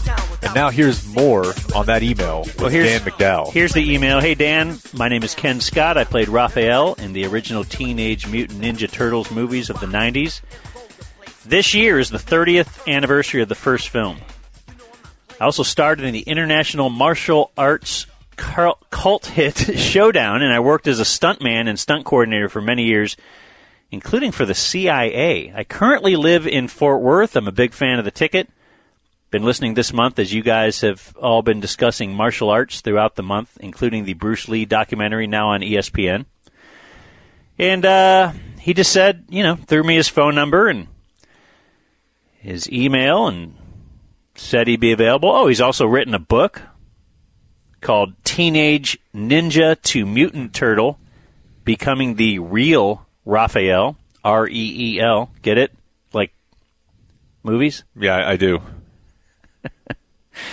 Says it was an Amazon bestseller. So Jake gave me the thumbs up, said, yeah, let's talk to him. And joining us on the phone line now, it's Ken Scott. Fort Worth. Well, he wasn't born in Fort Worth, but he's Fort Worth now. Ken with 2 N's. Hey, Ken. How you doing, guys? It's a pleasure to be here with you today. Pleasure is all on this side of the table, Ken. Well, cowabunga to that, man. All right. I have a lot for you, Ken Scott. First of all, how long have you been in the area? How long have you lived in Fort Worth? I moved from Los Angeles to Fort Worth probably about 7 years ago. So a little bit of time to set up a new life here and really enjoying it. We should say this, too. So you weren't Raphael in the first movie, right? Well, technically, yes, I was, but it's a little bit of a tricky story, and that's hopefully that's what makes the book so fun, is it shares the story. I actually they shot the movies in North Carolina, and that's where I grew up. And my whole dream when I was growing up was to be a movie action hero. All I wanted to do was be Jean-Claude Van Damme or Arnold Schwarzenegger and what have you. And so this movie showed up in North Carolina, and I had a chance to audition to be an extra. So for people who know the movies, the arch nemesis of the turtle is a guy named the Shredder. Oh. And the Shredder has The Shredder has a whole army of ninjas that work for him called the Foot. And so, because they shot the movie in North Carolina, they hired a bunch of local North Carolina martial artists to play the foot soldiers. And basically, they were considered special abilities extras. They made $75 a day, and you basically got your butt kicked by the turtles throughout the movie. So I got one of these jobs. Okay. Yeah, that was me. I auditioned for Pat Johnson, a very famous stunt coordinator. For those who have ever seen the original Karate Kid, he's the referee at the end. He's a very famous karate guy. Anyway, auditioned for him, which was nerve-wracking enough, and got the job as one of the foot soldiers. So in the credits, I'm actually credited as Talkative Foot Number 2 is one of my credits in the first movie. And I was being paid $75 a day. I was getting my butt kicked by the turtles. And then early on in the shooting of the first movie, the guy that was the stunt guy for Raphael, who was doing all the fighting, he was a great stuntman from Hong Kong. We did a scene, and he broke his nose during the scene. And because he broke his nose, he couldn't wear the Ninja Turtle costume anymore. The head wouldn't fit on him. They needed somebody to become the new Raphael, and I guess they thought I had the right skills, and I was definitely the right height. It's the first time being under 5'8" has ever really helped me that much in my life, and I fit into the Raphael costume. And so for the first movie, I did all the action and fighting for Raphael. And then when the second movie rolled around, Secret of the Ooze, I was sort of, I guess, promoted from stunt turtle to I became the actor turtle. And that's the guy that wears the suit with the different electronic motors in the head that controls it. And so somebody else became the stunt double for Raphael. So I went from being extra ninja to being stunt turtle to being acting turtle across the span of that 1 year of the two movies. How much more than $75 do you make per day on that? Well, back then, you're talking the early 90s, so that allowed me to get my Screen Actors Guild card, which is a huge step for anybody pursuing an acting career. And once you get that, your day rate goes from $75 to probably about $500 for a day, which, you don't get rich off of, but at those times, you're like, hell yeah, I'll take that. So it was great. And how old are you at this time? This was my very first job out of college, so I was 21 years old, maybe going right at 22. And, my first job out of college was being a ninja. This is Ken Scott. He was Raphael in the Teenage Mutant Ninja Turtle movies, which are huge in my life. And I have a bunch of questions about the suit, but I must ask, were you in the suit whenever Rafi got jumped? Yes. Oh, you're talking about on the roof of April O'Neil's apartment. Funny enough, Jake, basically what happens is when that scene starts, you see Raphael on the roof. He's by himself. He's supposed to be angry and running around the roof of New York. And then the foot soldiers come out of nowhere and beat the hell out of Raphael, and he crashes through the skylight into April O'Neil's apartment. Well, because Raphael is basically unconscious from that point, every time you see a foot soldier on screen swinging and breaking through the windows or fighting against the turtles, more often than not, I'm that foot soldier in that scene because Raphael wasn't needed. And most notably, when all the foot soldiers break in and Michelangelo goes, "Oh, a fellow chucker, eh?" and they do the nunchuck scene, I'm the guy in black doing nunchucks against Michelangelo. Did you find that nunchucks are a lot heavier than you thought that they were? My stepdad was a cop for some years and brought them home, and I thought, these are awesome, and you can, barely pick them up. It's not as easy as it looks. Well, there's all kinds, certainly hardwood nunchucks and plastic nunchucks of different weights. Fortunately for me, the reason I got this job in the first place is I've been doing martial arts since 1979. I started when I was 12 years old, competed around the country, trained a whole lot. It was basically my whole life. Other people are baseball, basketball, football, whatever. For me, it was all martial arts, all competing. And nunchucks was really one of the weapons that was my specialty. So I auditioned with the nunchucks. And then when they were looking for someone to play that part, I actually had to compete against two other guys who did nunchucks. We all performed for the producers and got it. Now, when I was a kid, because nunchucks are so heavy in wood, I used to crack myself all the time trying to work with these things. So I got the bright idea to go in my closet and grab a skateboard helmet. And I started wearing a skateboard helmet every time I worked with the nunchucks so I wouldn't knock myself out. Then once we got to the movies, the ones in the movies are actually light stunt nunchucks, so hopefully there's not too much danger there. Do you own a sword? Someone told me that if you're a nunchuck guy, you own a sword. Yes, I've got a few that have been hanging around, and I was very glad to see that Texas passed a law where you can carry swords around. So basically, I walk up and down the street now with a big samurai sword on my back. Now, I have an affinity for Raphael. I find him to be the most relatable for me. But that being said, can you admit that the sai is the weakest of the 4 weapons? I will say that in the right hands, I would never agree with you, Jake. The sai can be devastating. What's a sai? It's like a 3-pronged. You got a handle and then 3 prongs. It's like a little mini sword, but it's like a tri-sword. I don't know. You have to see it. Basically, Dan, it's like a glorified hairpin from a lady's hairdo. It's a long silver dagger with sort of 2 little daggers that come off the side of it. And you can use that to catch sword blades or other weapons. Now, the sai can be very effective because you basically have something that you can protect yourself with. When somebody strikes with a sword, you can block with it. But if you get really good at throwing them, they can be one of the most effective weapons you can use. Yeah, I never considered throwing the sai. This is Ken Scott. If it doesn't work.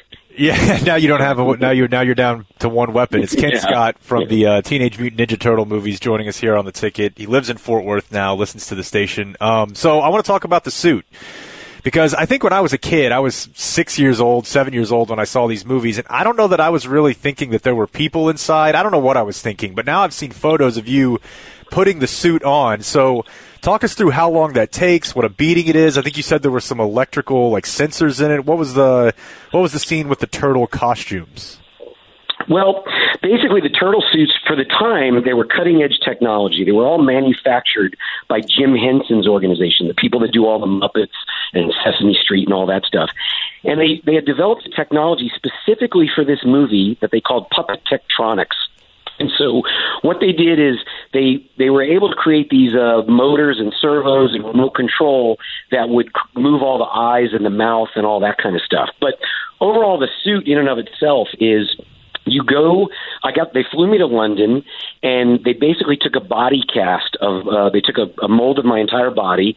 They made a statue out of that, and then they just pile clay on it like crazy, and then these amazing artists sculpt the turtle on top of your body cast.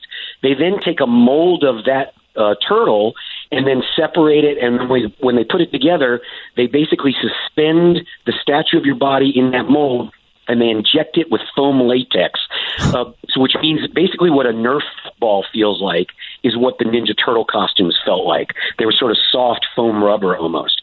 So you now have a skin-tight, basically like a diver's wetsuit, but it looks like a turtle.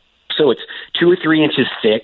It covers your body. If you've ever worn a wetsuit, it makes you sweat like crazy. So we're wearing these skin-tight suits that are made out of multiple parts. You put on a little pair of pants that are basically the thighs of the turtle. Then you pull on a pair of boots that are basically the calves and the feet. And you cover that connection between the shin and the thigh with the leather knee pads that the turtles had. Then you put on what basically looks like a little bolero jacket. That's your shoulders and your biceps. Then you pull on big gloves that are your forearms and your 3 fingers. And then the last thing you do is there's a big shell, and you've got the front of the shell and the back of the shell, and it's connected by basically what's in essence a turtle taint. And you put the stuff up there, and you basically zip that up the side. You're now completely encased in this foam rubber suit.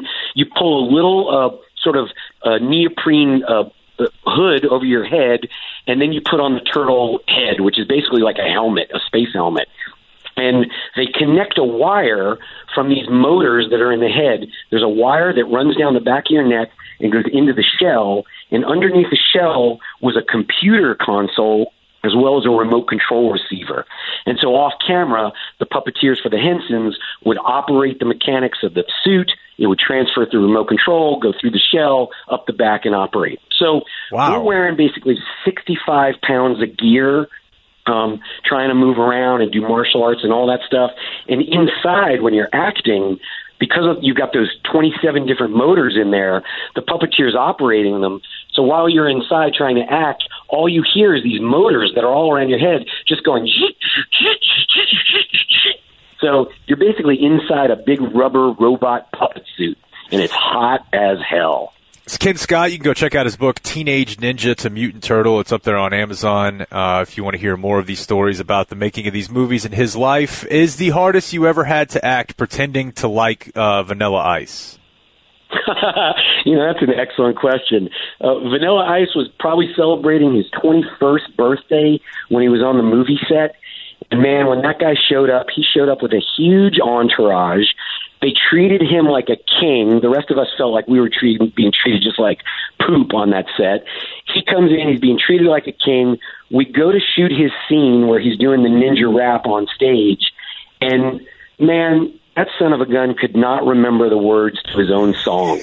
And he just kept stopping in the middle, and we're sweating our ass off in this thing, and it was just a pain in the ass. I don't think there was anybody on that set that really cared for those couple of days that we were doing those scenes with him. It's not a horribly complex song. Yeah. Go Ninja, go. So, being a Ninja Turtle, did that translate into getting girls? Man, like you wouldn't believe. I mean, it's just incredible that they bring him by the busload. No, nobody knows who you are inside a Ninja Turtle suit. Once you start, what's amazing is I go to Comic-Cons around the country, sometimes around the world too, and when you meet fans that are into the Ninja Turtles, and again, I'm not Raphael. I'm a guy that was inside the suit portraying Raphael. But when you meet fans, they project that onto you. I become Raphael. And I'll tell you what, people sit in front of you, they break down in tears. They just want to hug. They want to hang out. And it is so moving to see how much this movie has affected so many people's lives, not just in a fan way, but oftentimes in a real positive way because of the positive messages of brotherhood and family and all that the Ninja Turtles taught. So, yeah, there's a lot of fans out there. But in terms of rock star play, it ain't going there. So you meet a lot of dudes, though. A lot of nerdy teenagers. And me. Yeah, well, you were a nerdy teenager at one point. I'm just saying now you're a former nerdy teenager. Nerdy adult. Yeah, that it's kind of like becoming a sports radio host. I thought it would translate into tons of chicks, and it seems like there's a lot more sausage in this factory.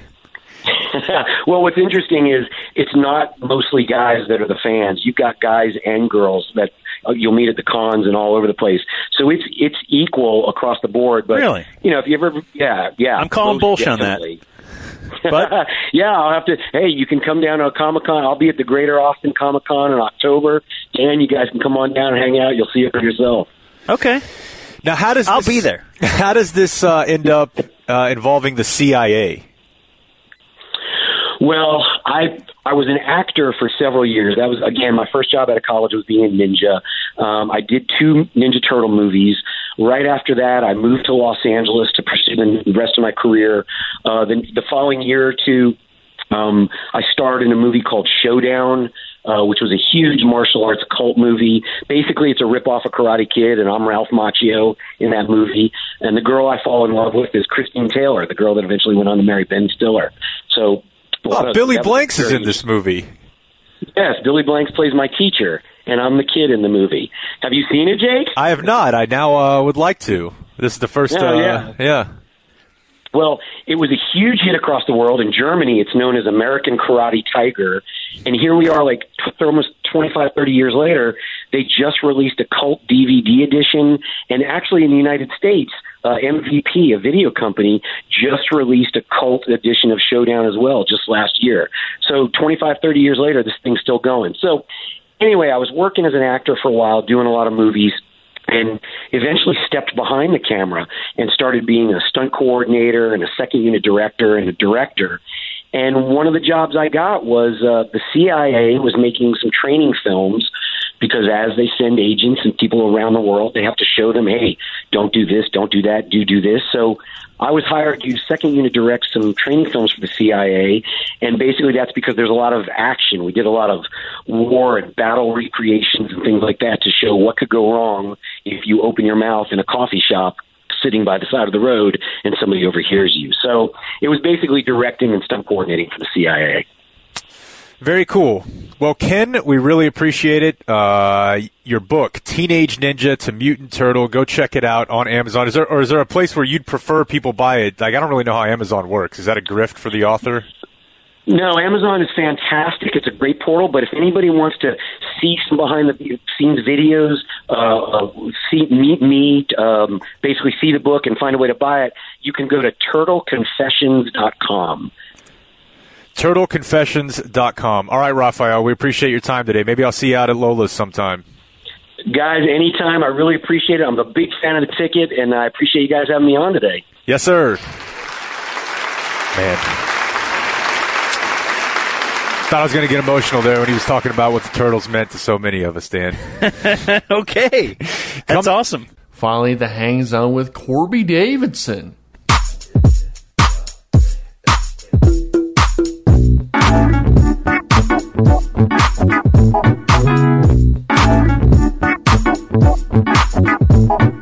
Come on, baby, get up. No time to waste. Oh, get your coffee on. Ticket, Dan and Jake. Time to get your ticket up. Stick it in your tailpipe. Oh, babe, time for the hang zone coming at you. Hang zone coming at you. I got a hang zone coming at you. I got a hang zone coming at you.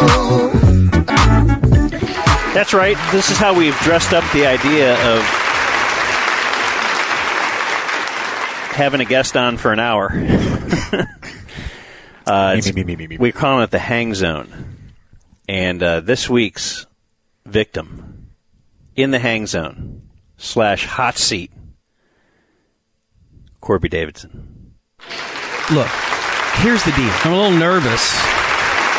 You guys got the heat lamps on, and the author of Look, Here's the Deal. You're going to roast me.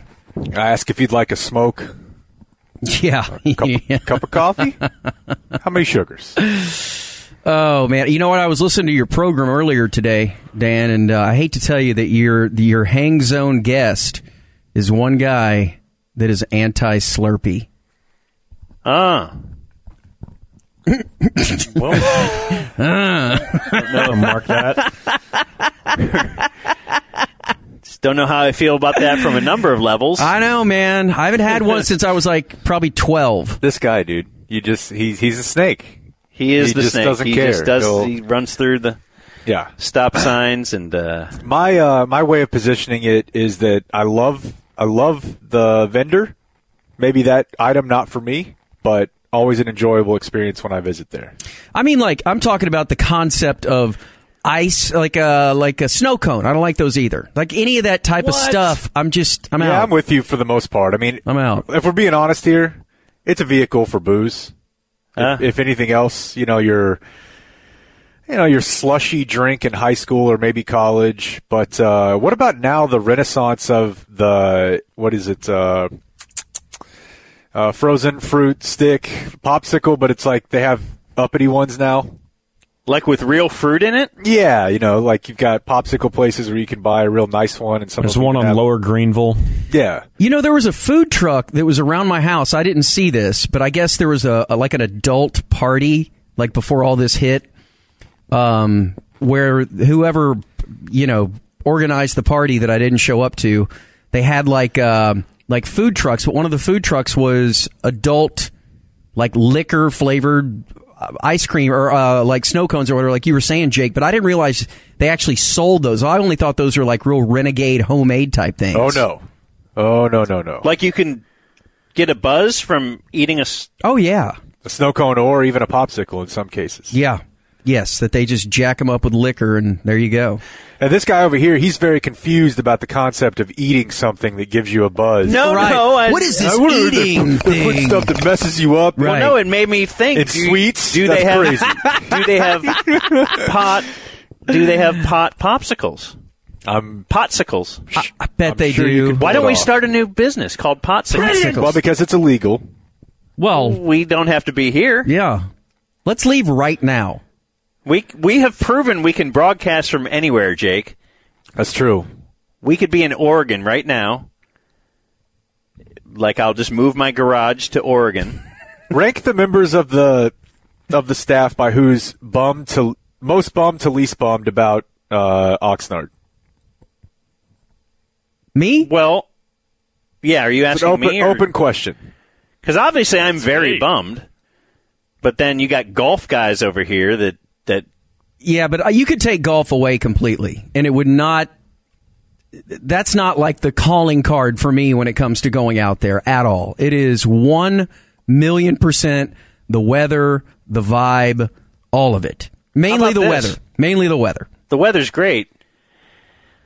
But I would go somewhere with less great weather just to leave home for a couple of weeks and just have some alone time. And if we're looking at that Madden rating column, I think I lead the league on that one. Yeah, for sure. I don't golf, but if you're talking about needing to get away, kids are basically on autopilot. You don't do anything. Yeah, deadbeat dads at this point. Your kids barely even know that you'd be gone. Mine would, but it's not they about don't care. Them caring about me being gone. It's about me. I'm still beaten by just life at home. Lots in of general. stuff around here. Yeah. No, it's a huge letdown. Like, it was depressing when I heard the news officially that they weren't going to go out there. Again, golf is just something to do. Like, golf for me is something to do to enjoy the weather out there. It's not that I'm going to play golf everywhere I go. I don't care about golf. Like, I really don't. That's just, hey, let's go hang out with the fellas and I'll go play. But for me, like, no, I barely play golf here. Barely. I'm just worried I'll lose track of the linebacker rotation, depth battle. That too. How will I be able eyes and ears on the ground? How will I be able to get my season predictions so wrong after watching, 5 or 6 practices? Or that's really okay. If we added up all of the time we spent like watching a practice, would it equal one entire practice? For me, depends on if you count Bob or not. No, Corby. No. Yeah. So we're there for 2 weeks. How much time do we sit and stare at practice? Certainly, near the end of practice, we watch more because you're waiting to get on the field, waiting to do wacky interviews. But much like I do, like either showing up to work or remote or whatever, I will coming in here for the hang zone. I will wait till the last possible second. So typically, we're on the air. The snake. And so I will, I'll wait till I hear the horn before I walk out of our tent to go down there, just because, I don't know, there's people and yelling. A lot of yelling down there, man. A lot of the hoi polloi. It's just a lot of autograph people, and they're yelling real loud, and it's loud, and I don't like it. So let's talk about when back in '99 or the year a lot 2000. of that, man. Yeah, it just makes me just snake and not covering sports as hard as you think somebody in sports media might. And I'm not going to talk about the fight that HBO sent us to that we didn't go to. Uh-huh. Yeah, don't worry, Corby did it over 20 minutes a month ago. But I do remember for real you talking about that you were your job was to cover the Rangers one night. Yeah. And you would do call-ins like on the ticker. The ticker would be doing their ticker, and they let's throw it out to Corby Davidson, who's at the game, and then a stringer. Corby, a stringer, and he would just be like, "Well, third inning right now, and Rangers are up 1-0, and Rick Helling is doing well, and some things happened." Back to you. You actually did that from your apartment more than once. Let right? me just say this. Okay, a new segment called "Let Me Just Say This." Is it that I did it from my apartment? Is that more impressive than the fact that I told you guys that I was doing it from my apartment? Like, I was like, yeah, when I'm doing these, I'm kind of just there. But, see, I had to do it. I could only do it for a couple innings, but I still had to go out there and, like, get tape. So I would leave, again, last minute, like in the 7th inning or something like that. I'd be flipping back and forth between MTV and the Ranger game or whatever, and then just be like, so you had to have some general idea of what happened. And then I would be so depressed if it went into extra innings because I didn't time it correctly. Yeah. And then, there were times where I could the game would end as I'm pulling into the parking lot, and I just would walk in the locker room, walk right out, and I'm done in 10 minutes, and I'm back here, and, it takes no... And I lived in Deep Ellum, so I was right by I-30, so it took me no time whatsoever. It's 15 minutes to the ballpark, and I'm going against traffic. Look, I was a trailblazer. Let's all admit it. Well, think about trimming the fat from, big media and newspapers who, obviously their budgets were way bloated because they were like the only game in town. Think about the money we're spending there. Yeah. So we're paying Corby, first of all.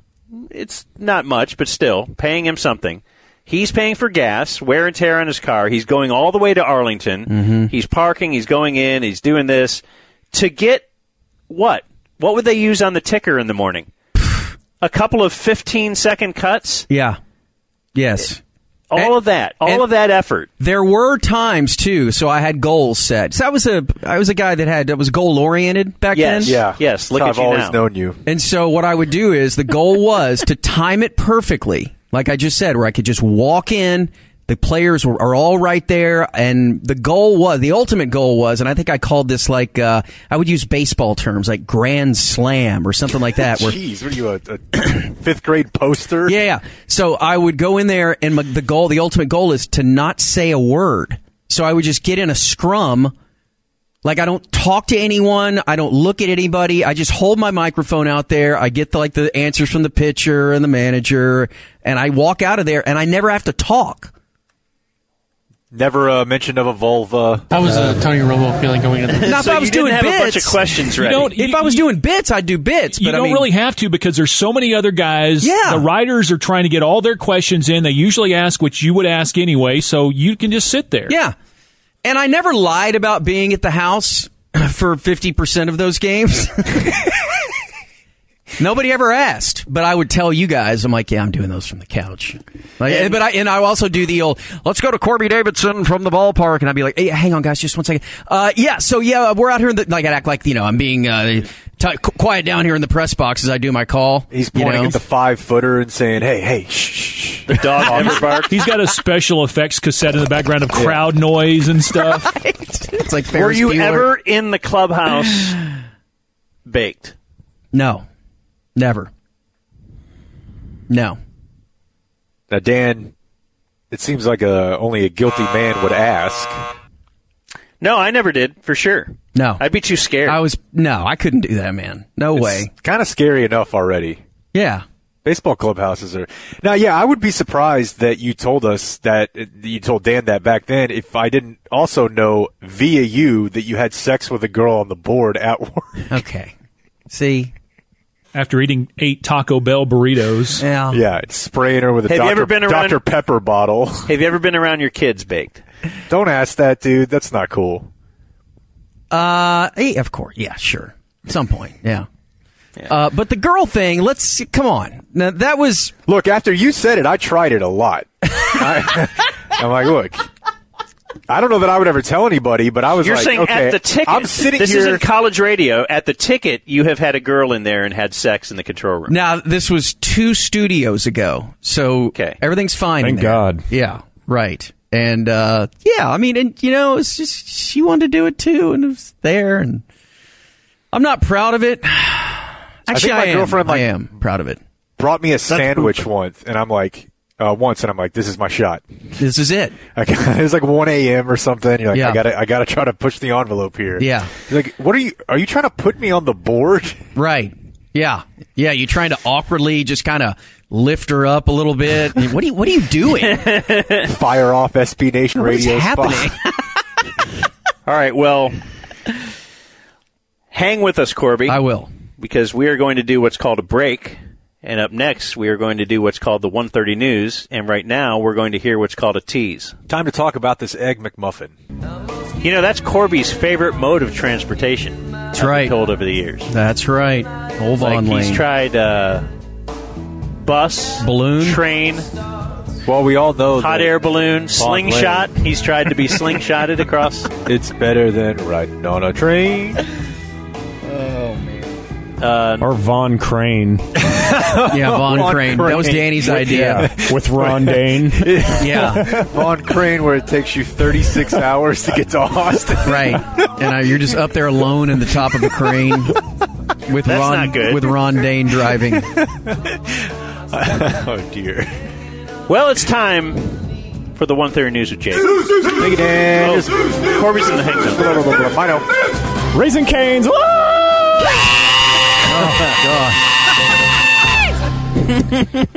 I was forced into that. All right, before we get to the viral video, stop it. Viral video of the day. I feel like we need to clean this up.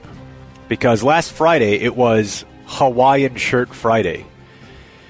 And Dan read us a report about how a certain pro-gun, you might call them far-right group that had typically just been online, had co-opted the Hawaiian shirt and were showing up to rallies, whether they were reopening rallies or now Black Lives Matter rallies, with Hawaiian shirts on with long guns, or as Corby calls them to upset everyone, machine guns. Does that upset gun guy? Hey, man, you don't know your guns, you idiot. Yeah, so I just keep calling them machine guns. It also does sound very childish. Right. Machine gun. But they show up armed to the nines and wearing a Hawaiian shirt, and Dan read a report about how this was actually their goal. We're speaking of the Boogaloo Boys. Oh, yeah, the Boogaloos. Now, the Boogaloo Boys are named as such. Did you see that big old meat whistle that got arrested for roids, or is that this story? No, we did that story yesterday. Is we've had the meat whistle. We're learning a lot about the Boogaloo Boys over the last couple days. They are named that way, and I got to hand it to them. Much like once upon a time, maybe someone on this station said, just because a foreign adversary was a foreign adversary doesn't mean they didn't have cool uniforms. I think it's possible to say the branding of naming yourself because you want to see the Second Civil War after Breakin' 2 Electric Boogaloo. Can I say that's kind of clever? It's okay, right? And it is disarming, right? Yeah, it's all right. Yeah, the Boogaloo Boys were here in Hawaiian shirts. Yeah, but, okay, first off, at least a picture I saw of old Roido that was doing it. Yeah, and you know he was at Shelley Luther rallies, right? Really? Yeah, he was at the Shelley Luther rally whenever she was trying to reopen, and he was also at that bar, I think out in maybe Midland, that got shut down. Okay, they've been traveling, yeah. But it's not, because when you think of Hawaiian shirts, you think of like loose-fitting, comfortable, guy at beach type thing or at a Jimmy Buffett show. These guys, because they're roidy, they're like extra small Hawaiian shirt with the sleeves cut off. It's not the same vibe, man. It's not the good times vibe I'm looking for. I think of Hopper from Stranger Things. Yeah. Same thing. His feud with 11. Who can forget? But I would say that while I agree with you, Corby, it's a little more good time vibe than camouflage. Yeah. Even if it is a tighter fit. Yeah, that makes you think of Nam. I'll give you that. And so Dan read this report about how the movement, as it is now being described, is guys who are really pro-gun. They're showing up at these rallies to the Boogaloo movement. Yes, to cause chaos and havoc at these rallies. We got an email from a P1 who said, "I'm a huge fan of the station. Love all the shows. I'm a part of the Boogaloo Boys, and all I want is to keep my gun. I have no really other political beliefs. I don't go to rallies.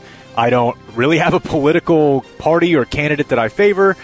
And I read that on the air and said, this is the account from a P1. This is what he's telling us.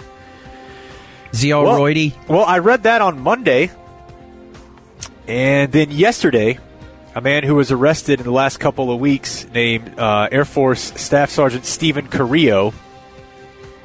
He's been charged with 2 murders. Oh. Both of law enforcement officers, one on May 29th, one on June 6th. So these are old murders. But yesterday, the FBI announced that he is a member of the movement. Wow. As was his accomplice. So this isn't some bit. Like, this is a legit thing. Well, that's where it gets dicey, right? Is that if you have this group and most of the guys are just in chat rooms and posting memes. Is it more real than Antifa? I think they're similar in that they don't really have a headquarters or a leader. It's just a bunch of... Like, there's not that many of them. No, and they typically stay online. But then now there are 2 cops. I think one of them was maybe a guy who worked at a jail. The other one was a Santa Cruz police officer. But yeah, May 29th to June 6th. I'm telling you this because I feel like I have to. After Monday, we read an email from a guy saying, just hang out. I just like my gun. Well, wait, now it turns why would out he kill a cop? They're anti-government. Oh. So they showed up on May 29th at a federal courthouse a couple blocks away from where the protests were happening in Oakland. And they knew that the cops would be, because they have their chats now, have been, some of them have been made public. And they're like, hey, these guys are going to be way more focused on the protests, but if we can find somebody that's back behind, we can probably kill them and get away. And they did. And they went on the run. And in the process of being on the run, on June 6th, a Santa Cruz police officer attempting to stop them was also killed. So are they anti-black people, too? Because sometimes you would think people going to a rally, that's a protest, but then they cause, they throw something through a window or something. They're trying to make the protest look like a riot. I would assume that. Or if they're trying to kill a cop who's at the back of the line, are they trying to make that look like the Black Lives Matter people are the one who did that? I think the way I would describe it to you is that they are anti-state and pro-chaos. Okay, this is what I don't understand. Like, I go home, I eat my meatloaf or whatever, and I watch TV and get up and listen to music and exercise and, whatever. Go to work. Who wants to be involved in chaos? Like, what's the point of chaos? Well, I mean, the disaffected, right? The dude who's just like, I got nothing. Like they don't have meatloaf. Right. Or music. So they just... man. Chaos. What kind of life... They're Antima. Anti-meatloaf. So stupid. When they finally caught the guy 7 days after the original killing, he had stolen a Toyota Camry from a driver at gunpoint. He abandoned the car nearby after he scrawled the Boogaloo-linked phrases on the hood of his car in his own blood. Did they trace him because of that? This guy, that's a thing. Like, typically you would think that this is the disenfranchised, but did you just say this guy's an Air Force sergeant, staff sergeant? And apparently a pretty elite one. But what? It says in this article that his wife committed suicide in 2018, and that's what his attorney's trying to say, is that he had a brain injury, heavy trauma back about 10 years ago, and then his wife killed herself in 2018, and he was, quote, left deeply shaken. Which, I don't know.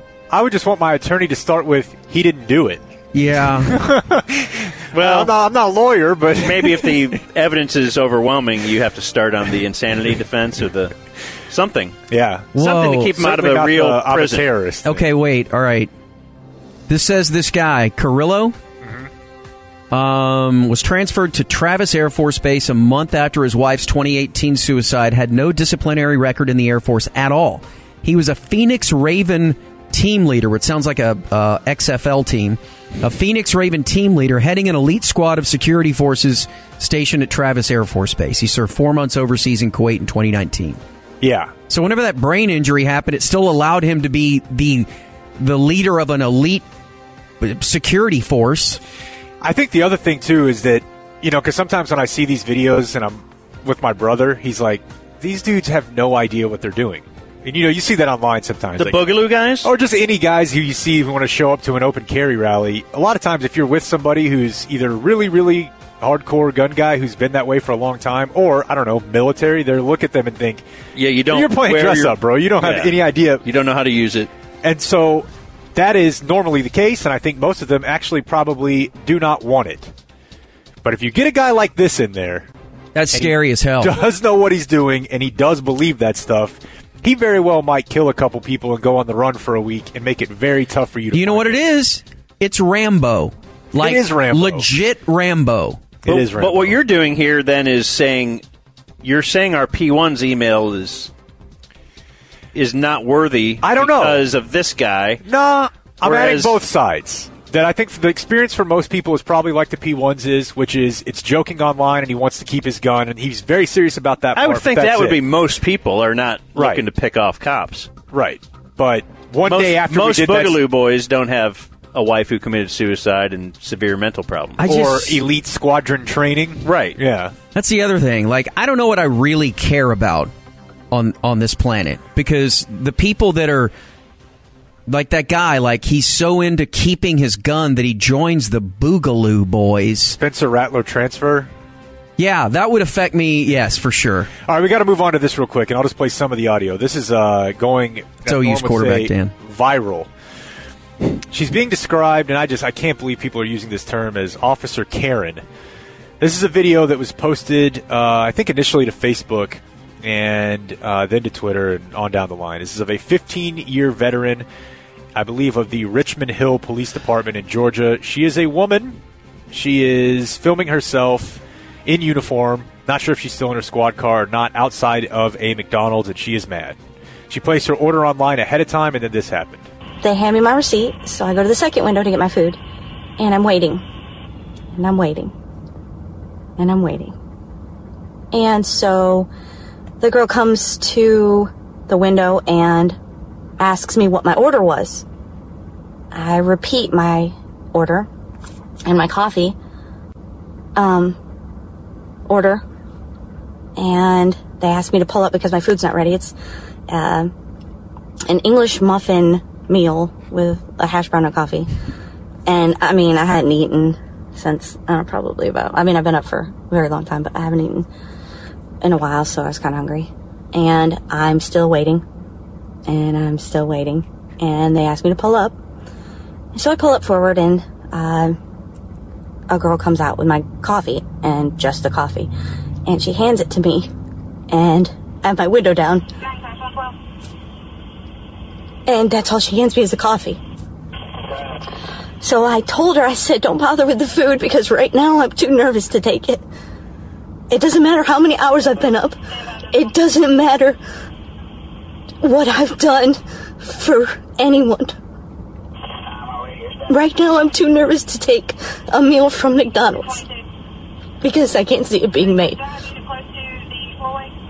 I don't know what's going on with people nowadays, but please, just give us a break.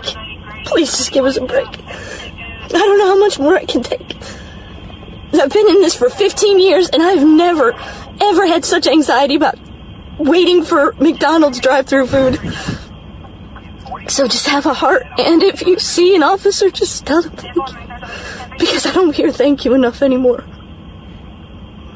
What? All I want is just my... And the video cuts off. So in New York a couple days ago, a few cops went and got some shakes from Shake Shack and said they got sick afterward. And I believe the New York police department or maybe their union accused the employees at Shake Shack of, some funny business with the shakes. That was later found to not be the case. They just got sick. I don't know if they got sick. I don't know what it was, but the investigation concluded there was no foul play. So she is posting this video to say she can no longer even get her food because she can't see it being made and she's scared about it, which I guess could be a reasonable concern. This time where there's a lot of, a lot of conversations about policing going on. If she's worried, that's fine. Understandable. Not sure I understand the need for the 2-minute dramatization. Let's post it on Twitter, crying in my car. It just seems a little odd. It's a very bad look that... Because you had to wait on an egg sandwich. Yeah, and that brings you to crying. Well, I certainly hope there's not a hostage situation that somebody calls you on that you have to go help out, or whatever it may be, right? A domestic violence situation that you have to go try and defuse. What? If the Egg McMuffin is making you cry. What is wrong with people? Like, seriously. What is wrong with this woman? Or, having to pull over a car late at night, and if there's questionable circumstances... Because I'm just not sure I trust your emotional stability to be able to handle some tough situations. And I need, that's a job where you need to be able to have a steady hand on the helm at certain times. That's right? why I halfway thought it was fake when I first saw it. Because I don't know if you guys have ever met a female cop outside of them being a cop, but they're usually pretty hard MFers. A little bit, they're not they're not the type of people that I would imagine would cry over an egg sandwich or being worried about their food and post it on the internet at all. They typically, I think, a lot of times feel that they have to compensate and be even a little bit more like, hey, hard ass. But that's a weird move because it's an egg sandwich. Yeah, they were going to bring it to you. And yeah, that's a pretty common occurrence, I think, from as a drive-through veteran. Yeah. Me or you? Me. I've often been told, hey, pull forward. Right. I don't like it. No, that's a common move. Because I always think, now they're just focusing on the stuff that they're going to make for these people, and they're going to forget about me. And, well, how long do I sit here before I walk in? Usually it's for fresh fries, Hey, pull up. We got new fries. I'm like, glad to. I love some fresh fries. Didn't you once have a story about being behind a guy who ordered like 30 tacos and refused to pull forward? I did. He just waited. And I never knew that was even an option, that I could refuse to pull forward. Yeah, he just said no, held up the line for 20, 25 minutes, and I was already blocked in. And I was coming home from the station that's at even an option one night. to refuse. It's revolutionary. No, I'm just going to sit here. All right, coming up next, is he actually the most abrasive and over the top man in the media? Next. I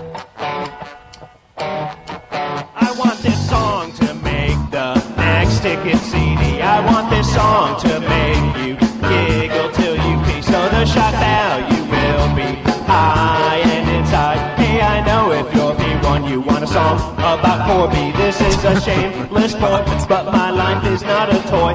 It gives young comic joy to have love with real young boys. So don't disparage his new marriage with the Fupa free chick. You know he just mails in the tea bag with his co-host Big Dick. So if you're gay and look like Mickey Dolenz too much, and you do entertainment news for you or some such, the people boo you because you shill for you. And if you want some fun, go look for friendly Corby Davidson. All right, it's 150-something. It's Dan, it's Jake. We're in the Hang Zone for one more segment with Corby. Hello. Remember this song? Boy, barely. I mean, this is from what? 2000? Stabbed him in the back, smoke a doobie, loved the booby, friendly Koobie. I've never heard this. Love the booby, friendly Koobie. You need words, man. But he's so cordial, you can borrow Kuba's only roach clip. Is this 2000? It's got to be. Very early. Say what? This is about 2000. Yeah, because I think the lyrics there said 7 years ago. Yeah. They invented the ticket. Yeah. That was a nice compliment of your new bride, though, the non-Fupa chick. The Fupa-free chick. Yeah, that was great. Thank you. That used to be a big deal, the Fupa. Oh, it's still a big deal. Oh, no, I mean, talk about the Fupa and the ticket was... right. I feared that. Like Mike Reiner always feared getting coach's leg. It was the docking of the year 2000. Yes. Yeah, it was. That's boofing. Oh, dear. We're docking. Well, we have some audio, don't we, Dan? Or something? Yeah, should we introduce it with the open that you have there, Mino? It's time. Because we just played one song, but we got to play another one, I think. Get ready for an all-new Hardline segment. It's time to step into the Snake Pit. And now, with something completely over the top, the host and star of the Snake Pit, Nick Snake. Nick. So I remember them playing this, and then you'd be like, what? Like you didn't have anything. Yeah. Well, they created the song to play for me, like I, didn't know it existed, and they played it, and it was funny, and then they were like, all right, go. And I was like, what? What? We're in the pit. Do what? I got nothing, man. That was a funny bit. Oh. Hey, before we go to audio. Yeah, I don't care. Because this is just sort of our look back at 2 decades of abrasiveness. Oh, God. What was the story? And I believe there's even a drop in there. And if you want to act like this didn't happen for legal reasons, you can. What was the story behind the minor at Summer Bash? So it involved Groobs, and man, we tried to get a girl to kiss Groobs. Was that it? And I said about the beer. I know. Okay. But it was the buildup, and I think I told her. She was like, "Yeah, I'll kiss him." Or no. I go, "If you do it, I'll buy your beer the rest of the night." And she's like, "All right, cool." And so, she makes out with Groobs. And then I was like, all right, my tab is Corby Davidson, whatever. Go. Have at it. And she bought 4 or 5 beers, and then she got sick or no, she didn't get sick. Someone tried to check her ID. and it turned out that she was 18 or something like that. Oh. Yeah. Or 19. And then I was leaving, and there was a sheriff's deputy waiting on me to leave because I guess she had said, well, that guy bought me the beer. I didn't buy my own beer. And also, officer, he did it as payment for a sex act. Yeah. Right. You're basically... Well, luckily, she was at least 18. I was a pimp. You're a pimp, and you're providing alcohol. Yeah. Well, that's the thing, too, because that was back at all the summer bashes are the same, but you have to... Everybody there is over 21. You can't be an 8th grader and get into summer bash. And we talk about, 2-factor, 3-factor authentication. And you remember going into those places. I don't think authentication is a word. What did I say? He's rolling. Authentication? Yeah, that's not. But you remember going into that place that we used to go to where, they would check everything. There was a cop at the door. And so you just assume that everybody that is there is over 21, which they weren't. I'd always be annoyed that they checked us so hard. I'm like, I know. Yeah. But we're all famous. And I told the cop that, and he was like, okay, fine. Because Corby gets out of everything. Amazing. He's just Corby, man. Just having fun. Yeah. It's just a bit. Boy, man. That was some good times, wasn't it? Yeah. Corby used to be on noon to 3. Actually, do you know noon to 3 used to be 10 to 3? Yeah, I really thought there was about a 75% chance that we would get, me and you and Bob would get 10 to 3 permanently. That would be our shift. That they wouldn't fill 10 to noon at all back when Chris Arnold left in the late 90s, because we started doing that all together. And then before I moved to the hard line and before they shrunk the shows down again and Norm came in, we really thought that was it. And I was like, yeah, we can do 5 hours, no worries. Yeah, I think we just didn't understand what was going on behind the scenes, because I'll bet you that was never a thought for them. No. But I thought we were killing it, from what I remember. We were. Yeah. I feel like it was going really well. Yeah, it was fun. I was having a blast. With your Pierce Brosnan interview and... Right. Was that when you called as Evel Knievel? When you were on our show, or was that still the Chris Arnold era? Chris Arnold used to do the show 10 to noon until, let's say, fall of 99 at some point. I actually think I was working with the hardline at that point. That was 2001 or 2 or something like that, when I was just hanging out there. Yeah. You just come out there and hang struggling. Out. Yeah, right. And there was no delay on the speakers out there. And so when I heard Evil cut off, I called in to Rick Arnett, who was producing. I was like, hey, Rick, it's Evil. Let's get back on this horse, or whatever. And yeah, sorry, Evil. Sorry, Mr. Evil. Yeah, that was pretty early on. That was awesome. Yeah. The reason Corby's been such a destructive force in my life, if we're to be honest, was I think he was the first F-up I ever met who had done well for himself. Yeah. You know what I mean? My parents' friends that seem to have a nice, pretty nice house and stuff. I'm like, well, I don't really want to be like that guy. Yeah. An accountant. That seems super boring. And I remember the first time I ever went over to his house. In fact, this might have been the night that Groups threw up on the freeway. Yeah. After he threw up in my yard. Me and a buddy of mine and Groups went over to Corby's house, and I'm like, this is a pretty nice house. Looks like this dude's doing pretty well for himself, and it seems to me like he only works about an hour and a half a day. This seems like a pretty sweet existence. And I remember being in the kitchen of his house, and I'd never seen an ice maker in your cabinet, Yeah. I'd never seen one of those before. Now, they can't be that expensive. They're not. They're really not. So it's not in the fridge, you mean, or the freezer? No, it's an actual ice maker. It's just ice. That much ice? Well, I think it probably goes along with a kind of a wet bar type vibe. All right. I don't know, but I remember being like, this is incredible, and just reaching my hand in. I can grab a bunch of ice, and his wife looking at me and looking at Corby and being like, who is this mongoloid who's never seen ice?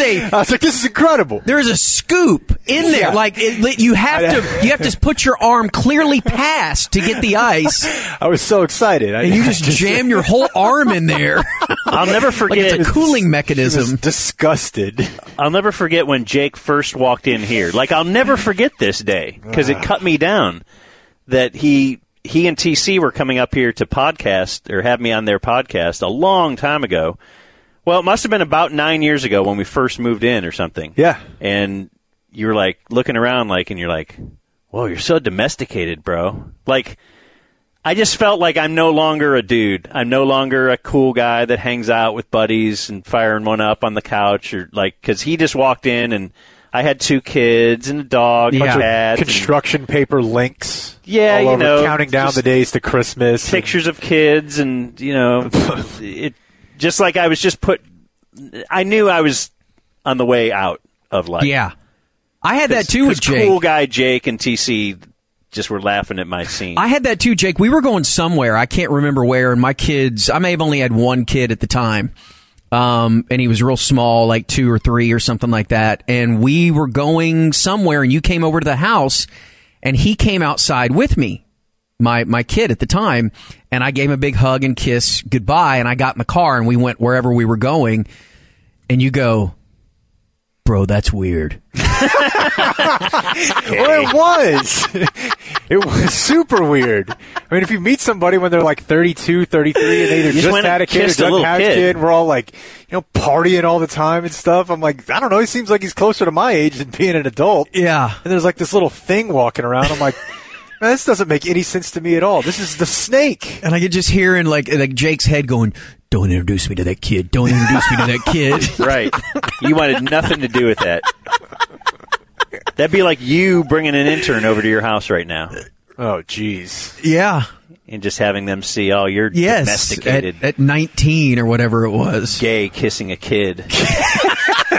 Did you just kiss that thing? The hell, it's all dirty. I remember meeting Corby, though, when we did the fill-in show. I think I met him that weekend. So I worked for a weekend with Bob in May of 1999 to do our fill-in to see if they'd want to make this thing long-term. And very luckily they did. And I think he had hair down to the middle of his back. Like it was insanely long hair. Because when that must have been the very final month you had that hair, because I think when I drove to Dallas the next time, and I remember one of the first voices I ever heard on the ticket was you and Chris, when I was driving into town. And then when I came up to the station meeting you again, you're like, oh, yeah, hey, I'm Corby. Oh, you probably don't recognize me. I had really long hair last time. I remember that was like the first thing you said to me. Yeah. And then I do remember this, and I'll tell this story now. Even though my kids are of an age where it could get back to them, which sucks. You think I can only imagine having a kid now, but just all the fun Jake stories about how party Jake and everything. How he crashed through Barry Switzer's. Once your kids are old enough to understand these stories. A tractor through Switzer's media room. Don't bring that drunk around here. But so this is a different me. Mm-hmm. This is literally 20 years ago. Okay? So just keep that in mind. Okay.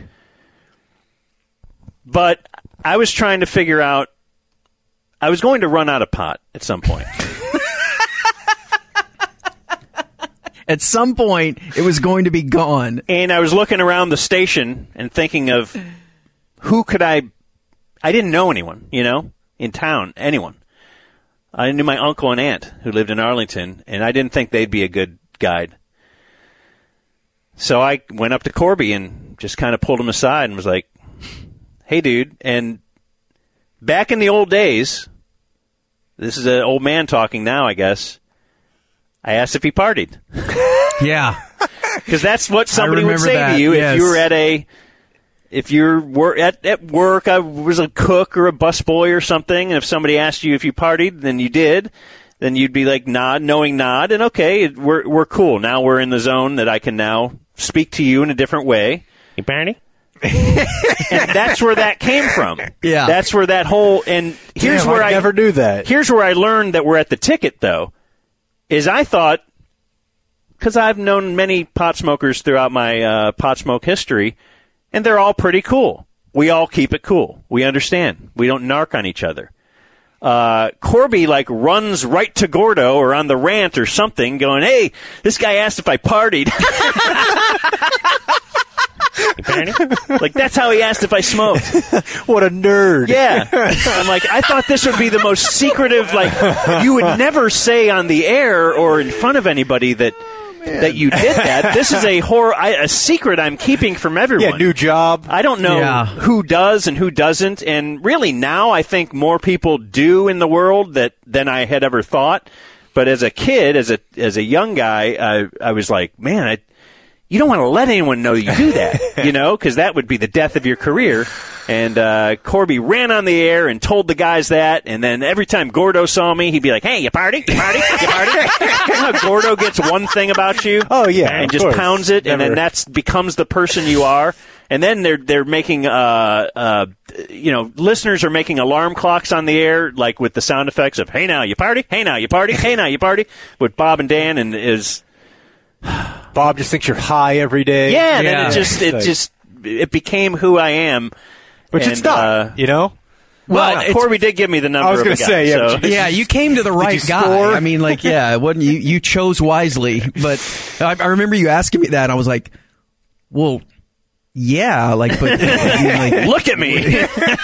I'm Corby, but I guess you just don't want to say, hello, do you smoke marijuana? Right.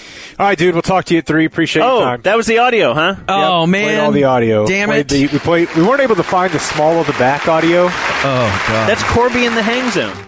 All P1s, that's all for the podcast this week. Have a fun weekend, and like that, we're ghosts.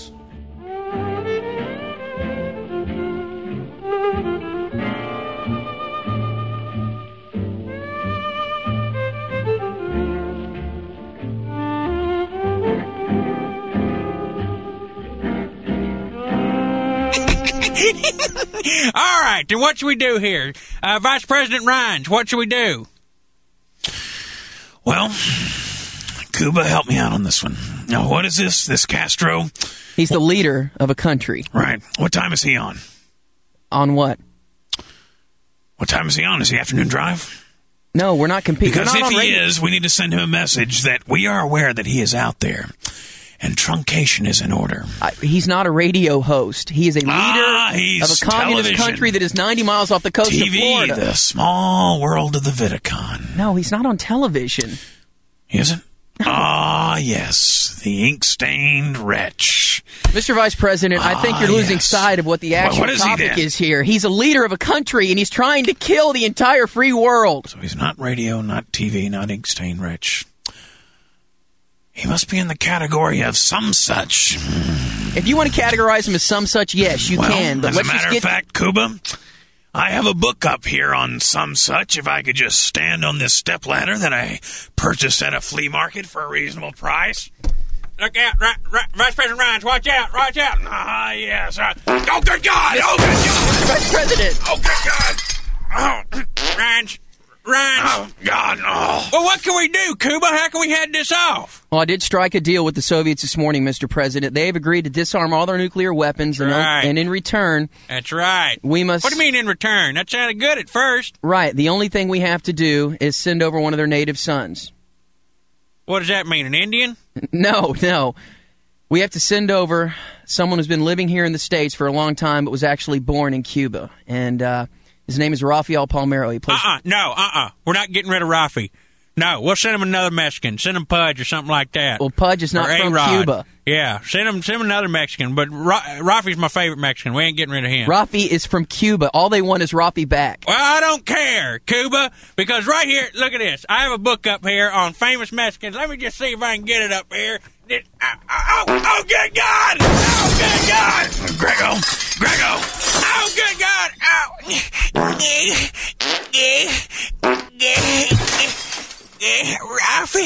Rafi, help me, Rafi!